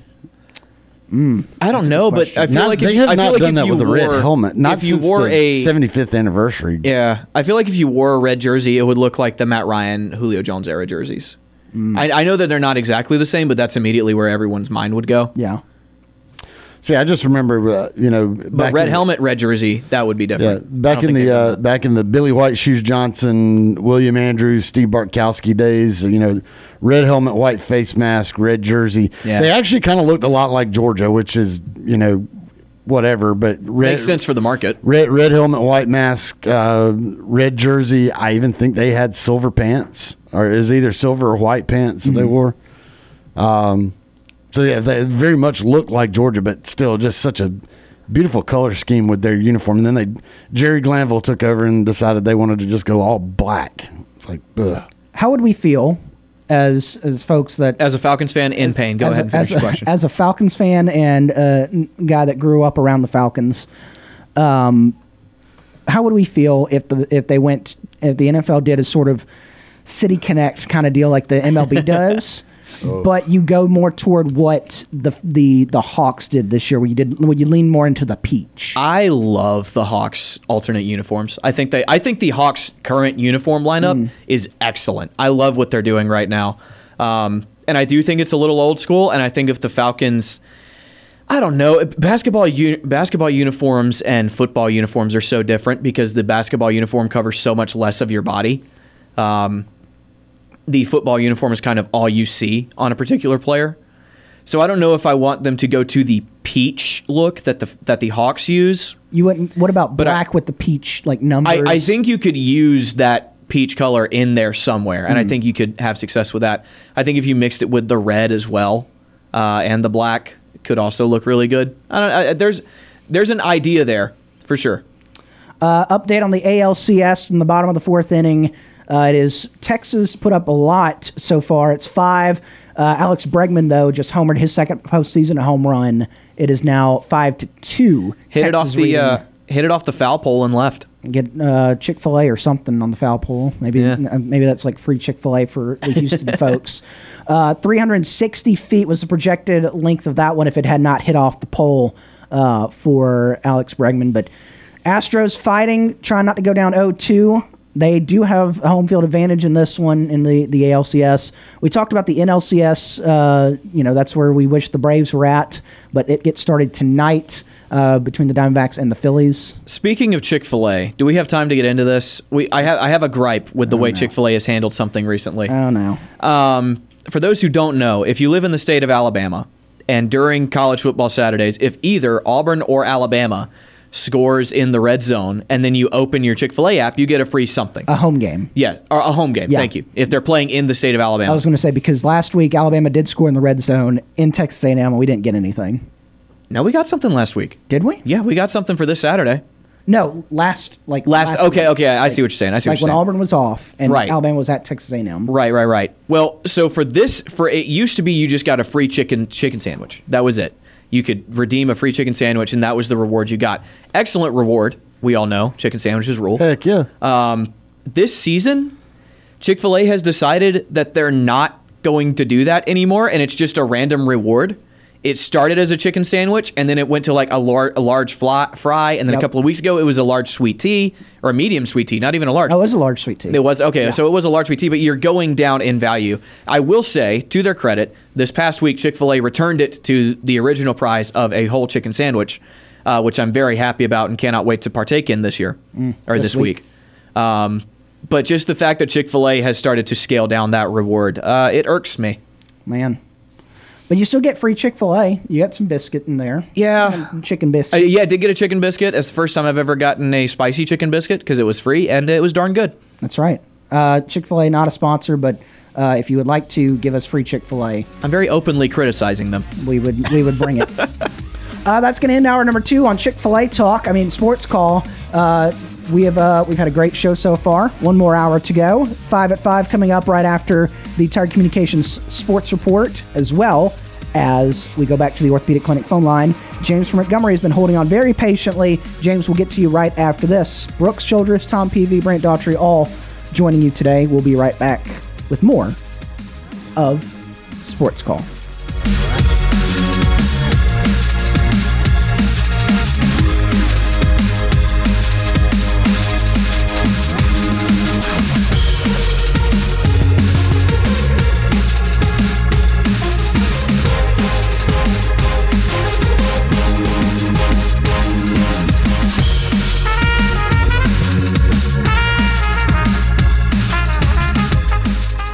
2 hours of Sports Call are finished. Don't touch that radio dial. We've got 1 more hour to go. Whether you're leaving work, cruising around town, or listening on demand, we've still got some fun left for you. To be part of the show, give us a call at 334-887-3401 locally or toll free at 1-888-9-TIGER-9. Auburn's first and Auburn's favorite sports talk show has been on the air since 1995 and is ready for 60 more minutes of fun. Now, let's get this hour of Sports Call started.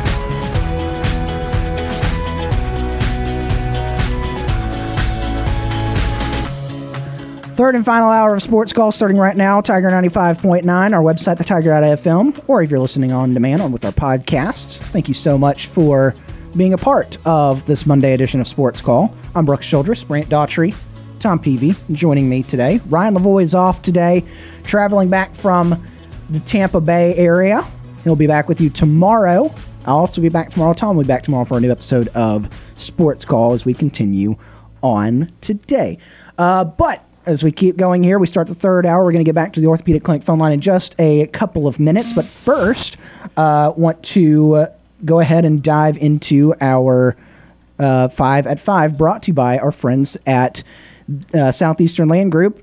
Land is always a sound investment. See our guys, Southeastern Land Group, selandgroup.com for more information. Southeastern Land Group, 5 at 5. We'll start off with number 1. These are your individual notes, positive notes from the Auburn Tigers offense on Saturday. We've got 5 of them. Number 1 is Brian Battie has passed the 2,000-yard rushing mark for his career. He had 1,842 yards while at USF, and so he's now passed 2,000 rushing yards for his career. Number 2. Number 2, also running back Jarquez Hunter scored his 3rd rushing touchdown of the season and 13th of his career.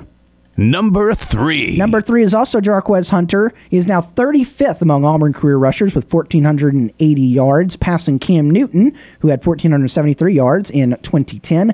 Next is Tommy Lorino with 1,486. He rushed for that back to 1956 to 1958. So Jarquez Hunter now 35th all-time on the Auburn rushing list. Next. Number 4. Number 4, Brandon Frazier's 39-yard reception was a career-long. Frazier's 3rd touchdown catch was the first score of his career. Congratulations to Brandon Frazier. And then Number 5. Number 5, Robbie Ashford's touchdown pass to Frazier was his 2nd touchdown pass of the season and the 9th of his career. So there you go. There's our Southeastern Land Group 5 at 5. Brian Battie, Jarquez Hunter, Brandon Frazier, and Robbie Ashford all having some superlatives on Saturday. Despite the lack of offense the Tigers had on Saturday night down in Death Valley. So that's your 5 at 5, brought to you by our friends at Southeastern Land Group. Visit them online at selandgroup.com for more information. We go back to the Orthopedic Clinic phone line now. All of our Sports Call callers and guests join us on the Orthopedic Clinic phone line. The Orthopedic Clinic has been serving the people of East Alabama since 1971. It is your go-to center for orthopedic care. Visit them online today at theorthoclinic.com for more information. We go back to that Orthopedic Clinic phone line, and it is James from Montgomery. James has been holding on very patiently for us, so now we go to Montgomery. James, how are we doing this afternoon? I'm good, and War Eagle. War Eagle? War Eagle.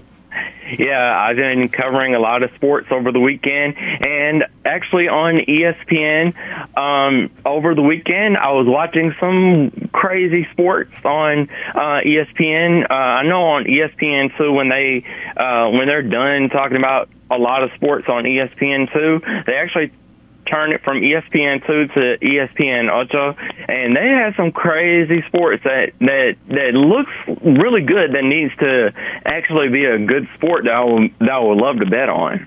Yeah, the ESPN the Ocho's got some really unique stuff on there. What's your favorite one?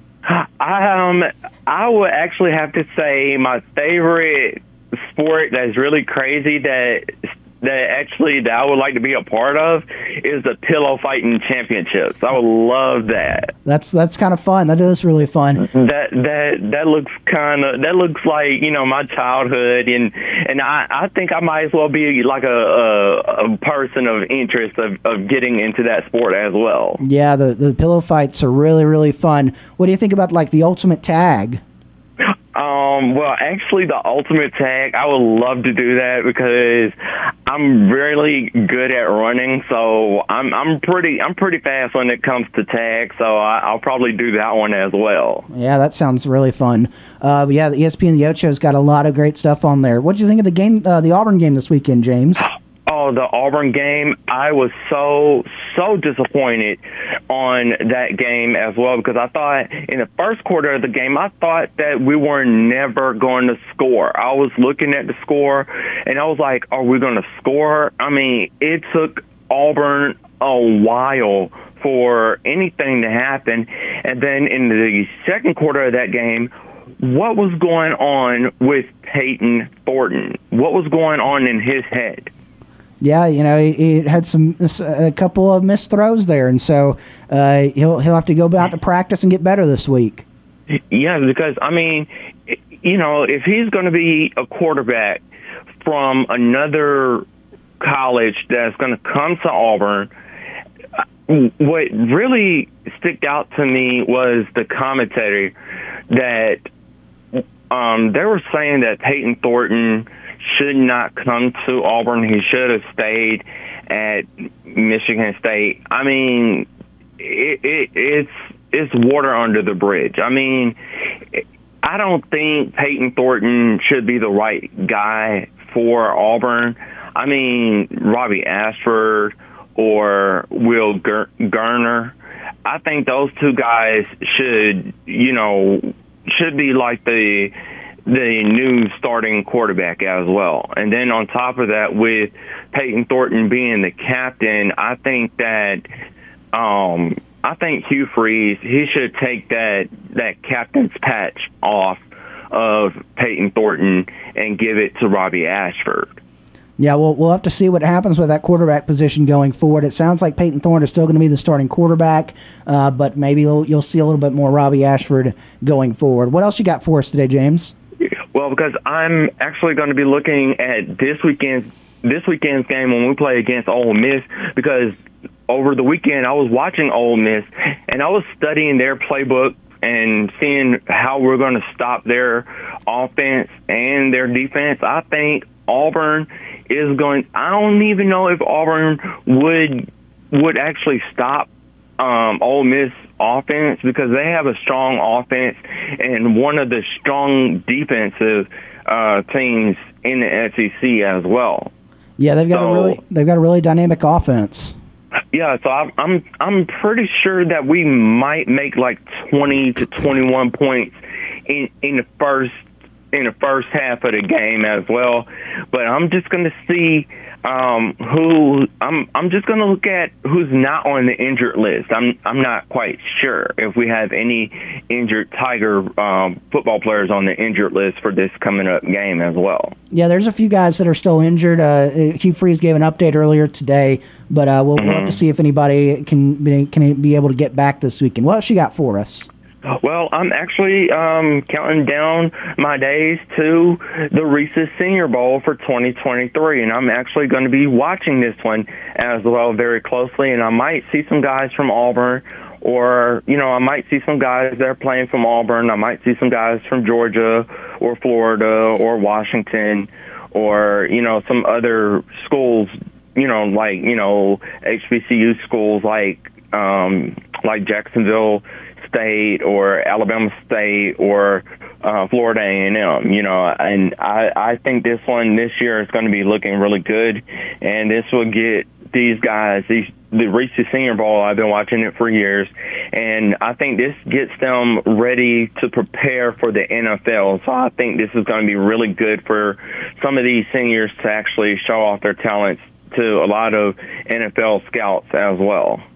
Yeah. I think there's a few Auburn Tigers on that watch list right now. We'll have to see who was able to make it down to Mobile for the Senior Bowl to get ready for that NFL draft. What else you got for us? Well, I'm actually going to be looking at the 2023 and 2024 Auburn men's basketball and women's basketball season, which I'm actually getting ready for the women's basketball season sometime real soon, and seeing what Coach Harris is actually going to do. And I was looking at some highlights from their training, and I think these ladies, I think they're going to look really good this year. And I'm waiting on the schedule to come out, so I'm seeing the schedule that's going to be coming out sometime probably like in the beginning of November, and seeing if there's going to be some in-game rivals that are going to be coming to Neville Arena as well. Yeah, there's a lot of the schedule's already out on auburntigers.com if you want to go and take a look at it. But there's some big games coming to Neville Arena this year, especially on the women's side of things. You get to host LSU, the national champions, and obviously you get Alabama in Neville Arena. So it's going to be a big year for hopefully for Auburn women's basketball as they continue to try to rebuild things. Yeah, because I know they're going to be rebuilding things this year, but I'm just going to hold off on them to actually make it to the March Madness. So I'm just going to not get Coach Harris' hopes and get the team's hopes up too high, because I know they played in the March Madness tournament last March, and I'm just going to say that they might make it to a Final Four or Sweet 16 next year in March of 2024 as well. Yeah, they were part of that WNIT last year, and so we'll see if they're able to make any more postseason appearances this year. What else you got for us today? Well, I know that y'all were talking about Bruce Pearl and actually coming to Montgomery to play our in-state rivals, AUM, and I think AUM is going to be an easy test for us, because I know that's going to be like an exhibition game, because it's right here in my backyard. So I might go to that game as well. I'm not quite sure, but I think it's going to be really good to get the Tigers, to get those guys ready for the upcoming season, and I'll probably see them actually making it to the final to the March Madness this year as well. So I'm just going to see how the March Madness tournament actually looks for next year as well. Yeah, that'll be really, really fun. Auburn hosts AUM here in a couple weeks for their exhibition game at Neville Arena. James, you excited for your Cowboys to play tonight? I am actually excited for my Dallas Cowboys to actually play tonight. And I was just, during the break, I was just sending out a tweet to Dak Prescott and actually telling him, I'm going to be rooting and I'm going to be screaming and, seeing if the Cowboys are going to win. And I actually told him to actually give me a lot of fantasy points for my fantasy lineup and actually make a lot of passes to CeeDee Lamb as well, because I do have him on my fantasy roster for tonight's game as well. So I'm just going to see how things are. So it's going to be a really good game, and I'm looking forward to seeing how the Cowboys are going to actually come out, because I know this will be, after this game is said and done, I'm going to be looking at Week 7, and we don't play anybody Week 7, so we do have a bye week. So I'm going to be I'm just going to, rest and watch the games for Week 7 as well, because Dallas did not play anybody until the end of October as well. Yeah, you got the Chargers this week, and then you get a bye week, and then you host the LA Rams. So both LA teams back-to-back. That should be really, really fun for you guys. Anything else before we have to let you go today, James? Well, I was going to ask if I can get some LSU Auburn trivia from last week. Some LSU Auburn trivia? All right, well, I'll make note of that. We'll get it to you. How about we get it to you tomorrow? All right, sounds good, and War Eagle, guys. War Eagle, we'll talk to you then. That was James from Montgomery joining us on the Orthopedic Clinic phone line. Let's go ahead and hit our first break of hour number 3. When we come back, we'll talk college football throughout the SEC and around the country right after this.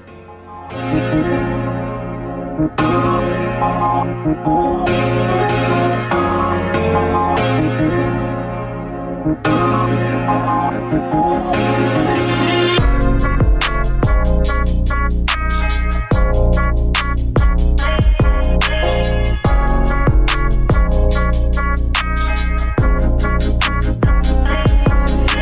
Call is on the air weekdays from 3 until 6 p.m.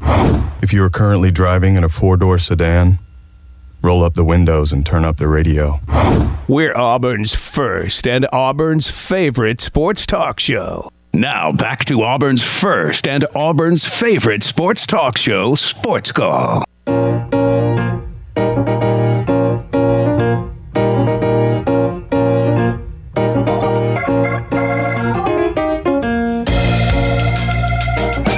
Welcome back. Third Monday edition of Sports Call. Almost a Thursday edition of Sports Call. Boy, I wish. Yeah, same.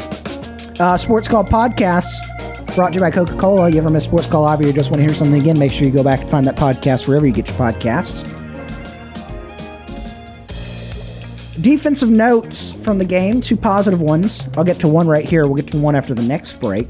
DJ James on Saturday recorded his 2nd interception of the season and his 3rd at Auburn and the 5th of his career. He recorded 2 at Oregon. That dude's pretty good. He is pretty good. He hasn't shown up a ton statistically this year, but it's because no one's throwing at him, and that's a mark of a pretty good corner. Auburn secondary, man, it's legit. You got Nehemiah Pritchett back there. He's been pretty good. And Jalen Simpson's been a revelation at safety. I mean, we knew that he was good at the end of last year, but he's been even better than he was last year. He's been a lot of fun to watch. But DJ James recorded his 2nd interception of the game. We'll get more into Auburn and LSU as the week goes on, and of course as the show goes on here for a little bit. But let's turn our attention now to the rest of the Southeastern Conference, how other teams fared this past weekend. We'll start things off with the number 1 team in the country, the Georgia Bulldogs, traveled to Nashville. A little bit of a rough one, 37-20. They got the win. It was 7-7 at the end of the first quarter.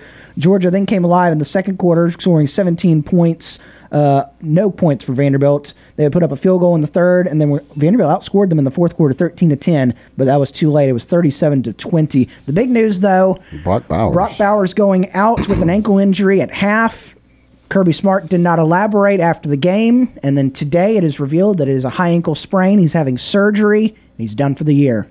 Yeah, that is massive for that Georgia team. That's a huge loss. Especially when you look around the world, the rest of the conference, and you've got teams like Ohio State who's starting to find their feet, Michigan who looks really dang good, Penn State who also looks pretty good. Those teams out in the Pac-12.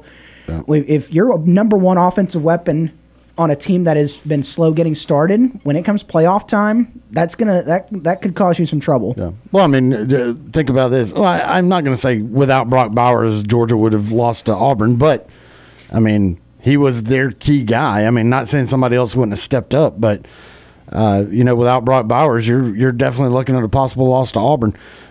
It makes them even more vulnerable without Brock Bowers out there, and we'll see what happens. But big loss for Brock Bowers to be out like that with what just seemed like a normal sprain, but I guess it's bad enough that he had to have what they call tightrope surgery. Yeah. So he's done.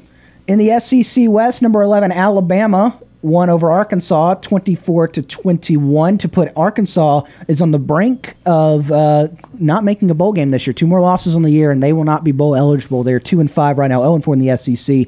The big story, though, Alabama led 7-6 at the end of the first quarter. Then they scored 14 points to Arkansas 0 in the second quarter.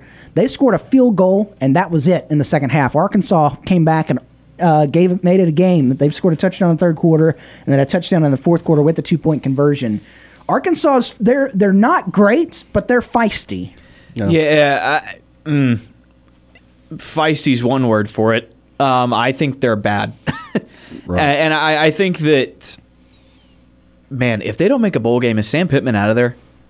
I know there's all this talk of all the goodwill and how much people love him and how well he fits and all that, but if you start losing games, there's not enough goodwill for that. No, their patience is going to run out. Yeah. I think their patience is beginning to run out after last year's come apart, and now this year's not good. And I haven't really heard a whole lot about them just recruiting their tails off. So, yeah, it might be that seat is definitely warming up under Sam Pittman's big old rear end. I was going to say this is his 4th year finished 6th in the West, 3rd in the West, 5th in the West. Currently 2-5, 0-4 in conference play. He is below 500 for a record right now. 21-22 overall as the head coach at Arkansas. So it's a shame because he seems like such a nice dude, Yeah, like a good person, and a good position coach. When he is focusing on one spot, he's very clearly produced results. And when he came in and kind of stabilized Arkansas after the Chad Morris thing, it was. I thought he was going to be successful, and so did everybody else. But, man, it just is not working out right now. Latest candidate for the Nick Saban coaching rehabilitation clinic? Yeah, perhaps. Maybe. Up to Knoxville, the 2:30 CBS game this past Saturday. Number 19 Tennessee held off Texas A&M 20-13, 7-7 to the end of the first quarter. Texas A&M would take a 10-7 lead into the half. Tennessee would outscore Texas A&M 7-3 in the third quarter and then put 6 more on the board in the fourth quarter to win that game. Max Johnson, 223 passing yards, but he had 2 interceptions on the day for Texas A&M. Talking about a coach that the patience is running out on is Jimbo Fisher right now. Unfortunately, he has everybody jokes about the Auburn buyouts and stuff. Jimbo Fisher has a massive buyout. Yes. At Texas A&M. But once again, I say this every preseason when Texas A&M is highly ranked and everybody's got all these things going about them in the preseason. I always say, prove it to me, Jimbo. Once again, prove it to me, Jimbo. And he's not been able to. And they have recruited. They had one of the top recruiting classes that anybody has ever seen. But then, of course, they ended up losing a bunch of them because of they couldn't act right. But you've still got gobs and gobs of talent. You've got some of the best facilities in the entire country. You've got some of the biggest donors in the entire country, and you still keep losing these games. They are getting fed up with Jimbo Fisher out there. That is a seat that is definitely warming up, and they expect more for everything that they have going for them out there. They expect more than what Texas A&M is giving them right now. Yeah, I honestly can't figure either of these teams out. I don't think Tennessee is that good, but I think Joe Milton is good for 1 or 2 very, very explosive plays a game because we all know how far he can throw the football. Texas A&M has just been disappointing. I thought they might have figured something out. Their starting quarterback gets hurt against Auburn. Max Johnson comes in. He looks good. He did not look good in this game. And Texas A&M is... I don't know. Like Tom said, they have all the resources you could want, and just year after year, they cannot get it done. They continue to fall short. Elsewhere in the SEC East saw a clash between a 5-1 Missouri team and a 5-1 number 24 Kentucky team. Kentucky looked like they were going to run away with this. They led 14-0 into the first quarter. Then Missouri snapped back into it, scored 17 unanswered points in the second quarter, and then 18 points to 0 points in that fourth quarter. 38-21. Missouri is bowl eligible. They're 6-1. They are 2-1 in the SEC. They still got an outside chance at an SEC championship appearance if something happens with Georgia down the stretch. But Kentucky, I don't know what happened to them on Saturday. I will say this first of all about Missouri. Hands down, the biggest surprise. Oh yeah. This was a prove it year. This was a year that if Eli Drinkwitz did not have a good year, he was out. Yeah. I mean, a team that was picked down around the bottom with Florida and Vanderbilt in the East, and they have definitely been a huge surprise. We'll see if they can keep it going. I mean, they're going to run into some very, very tough competition coming up. But I mean, big win for them. For Kentucky, it's one of those. You just don't really know what to think about that because it's like one weekend they look so dadgum good, and you're just singing the praises of Stoops and I mean, everything just seems so great up there in Lexington, and then they turn around and lose to Missouri. It's like, man, just can't get a real pulse on what's going on with that Kentucky team right now. The thing about Kentucky, I will say this, is you look at coming into this past weekend, or coming into that Georgia game, they'd beaten Ball State 44-14. That was if you look at that box score, that's an ugly 44-14. They only beat Eastern Kentucky by 11 points, 28-17, 35-3 against Akron. But again, another ugly win. Right. And then you played Vanderbilt 45-28. before you hit that Florida game. Florida was their first real test. They looked really good against Florida, and then they just got whooped against Georgia, and then it didn't get any better this past week against Missouri. And so Kentucky's a team that, like you said, can't figure them out. I don't think anybody can really figure them out because their early season non-conference games were not against anybody that you would think that you'd say, oh, they should be putting up 50 points on these teams. They weren't, and it was getting out of hand late when teams were starting to get tired, and their depth was showing. Finally, then the SEC this weekend, Florida, one win away from a bowl game after beating South Carolina 41-39. A last few seconds score gave that Florida Gators the win, and the tumble continues for South Carolina. A South Carolina team that a lot of people had pretty high hopes on this year. I'll admit it. I was one of them. I said they had an outside chance at being in the competition for that SEC championship game at the end of the year, but they have not looked good. 2-4 on the year, 1-3 in SEC play. Yeah, Beamer ball has struggled this year, and that's kind of a disappointment considering how they finished the season last year. You felt like they had momentum going, but they've really kind of fallen off. And then Florida is, just a Jekyll and Hyde type team right there. Again, you don't know what to expect from them. It is a team that was picked near the bottom of the East. They've had some good wins, but they've had some atrocious losses, and you just don't really know what Florida team is going to show up from week to week. I mean, it's a team that wins here.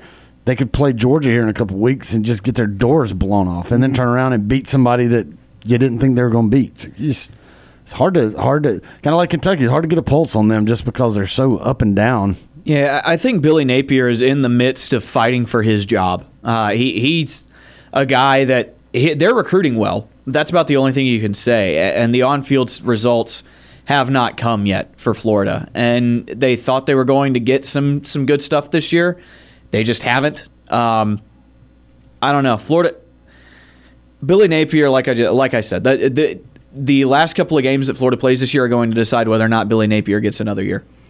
Big weekend of SEC football this past weekend. Another one coming up this coming weekend featuring the third Saturday in October up in Tuscaloosa, as well as Auburn and Ole Miss this coming weekend. We'll talk more about those games as the week goes on. Right now, it's time to hit another break in our show. When we come back, it's what we do every single Monday, best and worst of the weekend, right after this.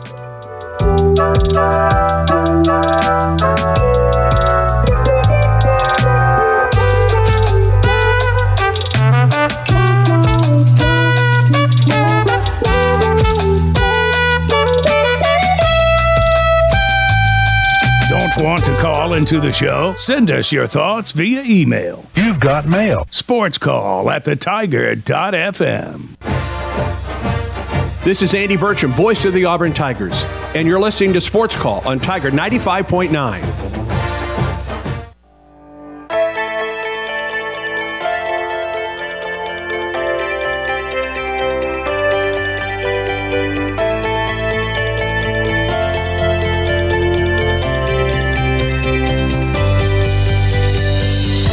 Back here on Sports Call on a Monday, I'm Brooks Childress, filling in for Ryan Lavoie. He'll be back tomorrow with a brand new edition of Sports Call. I'll be with him. Tom will be with me. And I will. Brant, this is your last show for the week. Yeah, it is. So we'll get your thoughts on Auburn and Ole Miss here in a few minutes. First, I want to tell you the last note that I have, and it's the Auburn defense. Eugene Asante on Saturday surpassed 100 tackles for his career. He had 62 at North Carolina. He now has 110 tackles. He had 12 tackles on Saturday night. I'll get there eventually, which tied a career high. So Eugene Asante, big part of that Auburn defense on Saturday night. He's good. He is very good. He did get runt over, though. He did. He did get runt over. Made the tackle, though, but he got runt over. Made the tackle, but didn't look good doing it. 334-887-34 locally, toll-free 1-888-9-TIGER-9 if you want to get on the Orthopedic Clinic phone line. Before we get to best and worst of the weekend, I mentioned this a little bit earlier, but I want to give a quick overview. The AP men's basketball poll came out. The preseason poll came out for the first time this year. Your top five, some of the usual suspects. Kansas at number 1, Duke number 2, Purdue up at number 3, Michigan State at number 4. Marquette makes the preseason top 5 this year. The Golden Eagles up there in Milwaukee. SEC teams that made the top 25, Tennessee at number 9, Arkansas at number 14, Texas A&M at number 15, Kentucky at number 16, and then you go down the list a little bit more, Alabama coming in at number 24, future SEC member Texas at number 18. Others receiving votes in the SEC, Auburn was the top SEC team receiving votes with 27 votes. Mississippi State, a couple spots behind them at number 20. Missouri, back behind them, received 6 votes. And the Florida Gators received 2 votes to be in the top 25 this year. And so that is a look at your AP men's basketball poll, first one of the year. And we look forward to basketball season getting underway here in about a month from now. Bruce Pearl and that team continues to warm up and get prepared. And I think SEC Media Days is this Thursday and Friday for basketball. Yeah. The AP ranking is one thing. The Ken Palm computer ranking actually has Auburn, I think, 15th. Okay. So the Ken Palm is that one that everybody looks at because it's that computer-generated poll. They have Auburn at 15th, which I think is the highest rating that Auburn has ever had starting preseason on the Ken Palm poll. So some excitement there. Going to be some new faces to get used to, but looking forward to it. It's going to be a fun season to see how Auburn does, and especially he does right out of the gate because you got a big test with that Baylor team. Yeah, yeah. Baylor, I've closed out of it now, but Baylor was a preseason top 25 team. You also have USC coming to Neville Arena in December. They're a preseason top 25 team as well. So big test in the non-conference before Auburn hits that conference play. Virginia Tech, also a team that Auburn's playing. They're receiving votes as well. Before we move on, or before we get to the end of our show here in a few minutes, it's time for the best and worst of the weekend. Now, time for the best and worst No! of the weekend. We do it every Monday, best and worst of the weekend here on Sports Call. Brant, you were unsure what yours was going to be, so we'll start over on the corner with Tom. Best and worst of the weekend, sir. Oh man, I'll say a best of the weekend. I guess would have to be the that Colorado Stanford game. Just that got the weekend started, and I mean, what a heck of a game that was. You thought it was over, and Stanford just kept nipping and nipping and nipping at their heels, and it was like, man, you kind of felt that game getting away from Colorado, and dadgum if it didn't. And then, of course, you top it off with just the amazing catch where the wide receiver has it caught behind the guy's helmet and goes into the end zone with him. Just an epic game. I don't like the fact that people are ha-ha-ha-ing at Deion Sanders and all that. I don't like that. That was just an epic game. That game was incredible. An incredible comeback by Stanford. So, I got great home, way to start the weekend. I got home from high school football Friday night, turned on the TV as Stanford scored their first touchdown in that second half. Right. And I said, all right, well, let me go. I'm going to go take a shower, come back in here and finish this one out. Colorado's got it up. And I came back in and Stanford was back more in it. And I said, all right, this could be something. And then they just kept getting back in it. And man, it was very, very fun. A Stanford team that has been down the past few years. They may have found a quarterback though this weekend. He looked the guy they finally went with. I think they've been moving switching him and the other guy in and out, and they stuck with him this time. Right, and it paid dividends. So that was your best of the weekend. So started off the weekend with a great. Started off the weekend with a great best. Ended the weekend with a worst, and. Got to go with the Jalen Hurts performance for the Eagles against the Jets. That was atrocious for a team and a quarterback that are supposed to be that good and playing against the Jets. That was bad. 3 interceptions. His passing yards were still okay, but man, three picks against the Jets, and you end up getting beat. Oof. So, yeah, Jalen Hurts, his performance against the Jets was my worst of the weekend. Brant. Hello. Have you decided? Yeah, I'm going to go with Oregon-Washington as my best of the weekend. Okay. I think that was by far the marquee game. Yes, Stanford and Colorado was incredible, to not take away from what Tom said. But I think that you saw in that game 2 teams that have legitimate national championship hopes come down to the wire. You saw some questionable but understandable coaching decisions that were made as well. All around, just an incredible game. Michael Penix and Bo Nix going back and forth was a lot of fun to watch. And you've yet The Pac-12, I said it earlier, the Pac-12 is in its last season, and it's choosing its last season to be its best season. It's just a lot of fun. There's a lot of good teams in the Pac-12 right now, and those two facing off last week was incredible. We apparently think that USC, speaking of good teams in the Pac-12, maybe not as good as we thought. They kind of got exposed against Notre Dame. Well, you knew their defense was bad. Right. But then Caleb Williams didn't have a good game either. Yeah, he looked turbo bad. Which makes me wonder, is Penix now your Heisman front runner? I think so. I think so. I'll be honest. Regardless of what happened in that game, unless Caleb Williams threw for 5 touchdowns, I think that the winner of Oregon-Washington would be the Heisman frontrunner at the moment. I'll be honest. After a couple weeks in, I put Penix at number 1 anyway because of just the numbers he was putting up was staggering. It's insane. So that was your best. What was your worst? My worst. I mean, can I say Auburn's offense? I mean, you can. I mean, Tom, I don't. That's bad. I haven't thought about it enough, and nothing incredible happened for me to say anything different. So I'm just going to say Auburn's offense was really, really bad. There seems to be very little direction. The players are not good. The play calls are not good.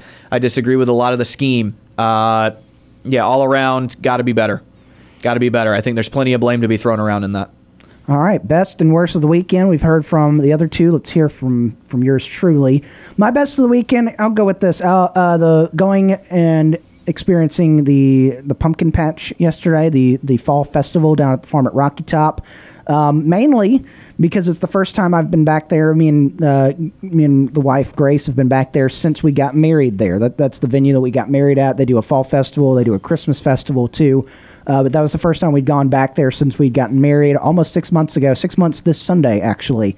It will be since we got married, and so that was nice. And it obviously didn't look like it did on the wedding day. There was a lot more pumpkins around, a lot more inflatable blow-up things for the little kids to jump on. But that was fun. It was a fun time out there. Beat her in cornhole. She did not score a point on me in cornhole. And so, you didn't go easy on her. No, I didn't. Nice. Listen, she challenges me, and she said, she's talking. When she wins, she talks some smack. So I got to let her know I got to let her know. Sometimes she can have some things, but when it comes to cornhole, you got her. Yeah, that's right. That's right. Love cornhole. And that was my best of the weekend. Worst. 3:05 yesterday afternoon, I sat down to watch my New England Patriots, expecting the worst.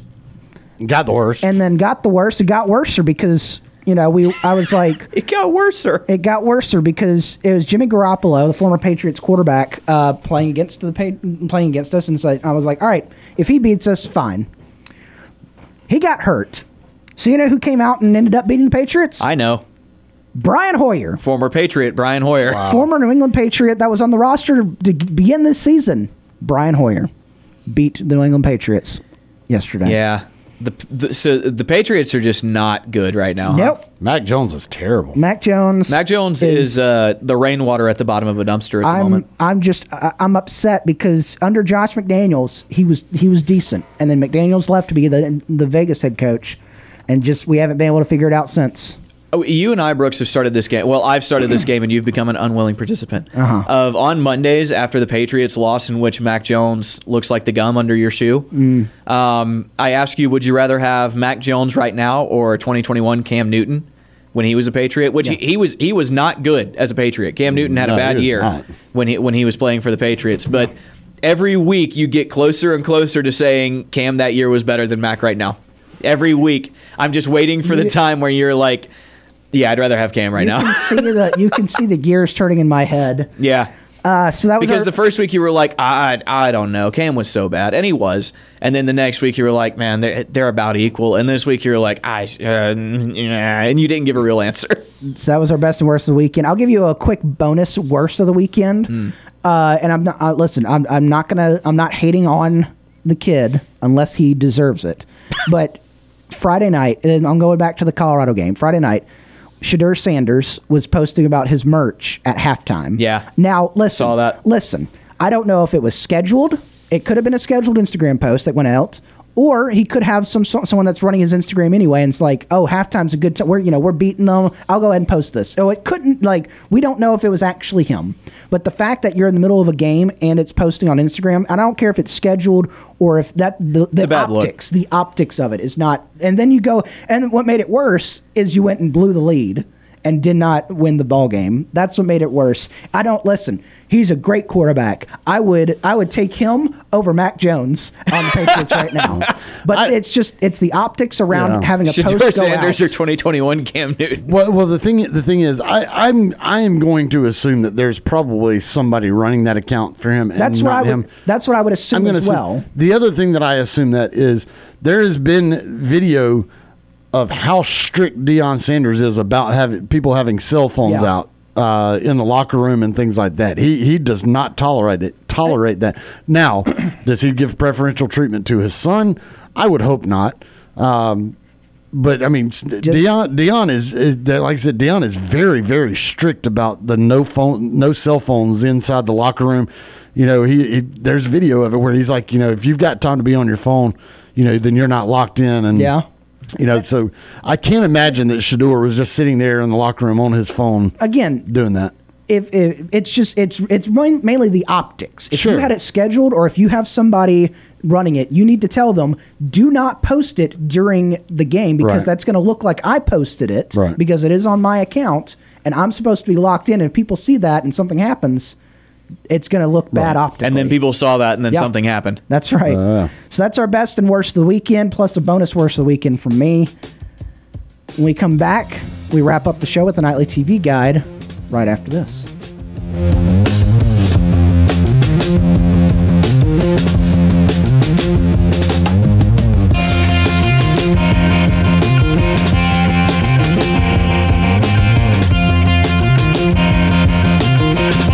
Sports Call crew wants to hear from you. Give us a phone call at 334-887-3401. Want more Sports Call? Check us out online at sportscallauburn.com.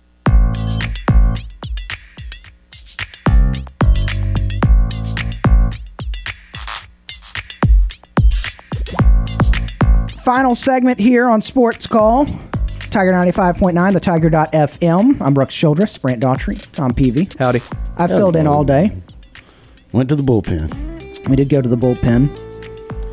Ryan will be back tomorrow. Is there going to be a Monday where you're not going to be here and Ryan's not going to be here? Are we going to have to go deeper into the bullpen, let me host the show? Not in the foreseeable future. Okay. You want that to happen? I mean, not necessarily I want it to happen. I can just not show up. No, you're good, man. Because I've hosted the show before, I can do it. I can take the day off. That's okay. Brant, you know what? I'll take the day off for you. How about that? All right. For your sake, I will take the day off. Awesome. Thanks. I'll make that sacrifice. Much appreciated. Wrapping up a Monday edition of Sports Call. It's not what I wanted to happen. You threw it out there. So I threw it out there as like I haven't asked you this question yet. And this is something that I should ask you during a break. But we're just talking at this point because it's the end of the show. And you didn't get the answer you wanted. And you know what? You wouldn't got the answer you wanted. There wasn't an answer that I wanted. Oh, there was just like, hey, answer this because I need to be aware. Well, would you like an answer that you do want? You know what the question is that you want to know an answer to? I'm confused. What's on TV tonight? Our show is about to end, but we've got you covered on entertainment for the evening. Here's Sports Call's Nightly TV Guide. It would have been really funny if you played the wrong hotkey there. I don't know. I actually don't know if this is what you want the answer to, but I'm going to give it Brooks, to I do want. What's on TV tonight, Brooks? Well, I'll tell you. That I can enjoy with a White Claw hard seltzer. The movie picks for you on tonight's Nightly TV Guide, brought to our friends at White Claw Hard Seltzer. 6 o'clock on HBO SG, it's The Bourne Ultimatum, starring Matt Damon. Matt Damon. Then at 6:40, this is more up Brant's alley on FXM. It's The Greatest Showman. I do enjoy The Greatest Showman. I love Hugh Jackman. Zac Efron. He's really good in that movie. Zendaya. My celebrity crush at the moment. 7:09 p.m. on FX. Ryan Reynolds stars in The Proposal along with Sandra Bullock. I've never seen The Proposal, but it has a cast that I would enjoy, I think. And then 7:10 on Disney, it's your family pick of the evening. Frozen 2 is on tonight. You a Frozen guy, Brant? I think it's overhyped, but I do think it's a good movie. And then your picks Frozen 2 also a good movie. Your sports picks this evening, 7 o'clock on TBS. It is the MLB NLCS, Diamondbacks and Phillies, Game 1. Braves. Should have been. 7:15 on ESPN, Monday Night Football. The Cowboys visit the Chargers. And then later on tonight, 8:30 on ESPNU, it is some Athletes Unlimited women's volleyball action for you, if you're into some volleyball action. And that Is Your Night TV Guide brought to our friends at White Claw Hard Seltzer. Brant, thank you so much for being here today. Thank you for having me. We'll see you later this week. Yeah, you will. Tom, thank you for being here today. I enjoyed it. We'll see you tomorrow. Good job out of the bullpen. Thank you. I'm Brooks Childress. Brant, Tom, joining me on this program today. Ryan will be back tomorrow. Thanks for listening to Sports Call, and we will talk to you then.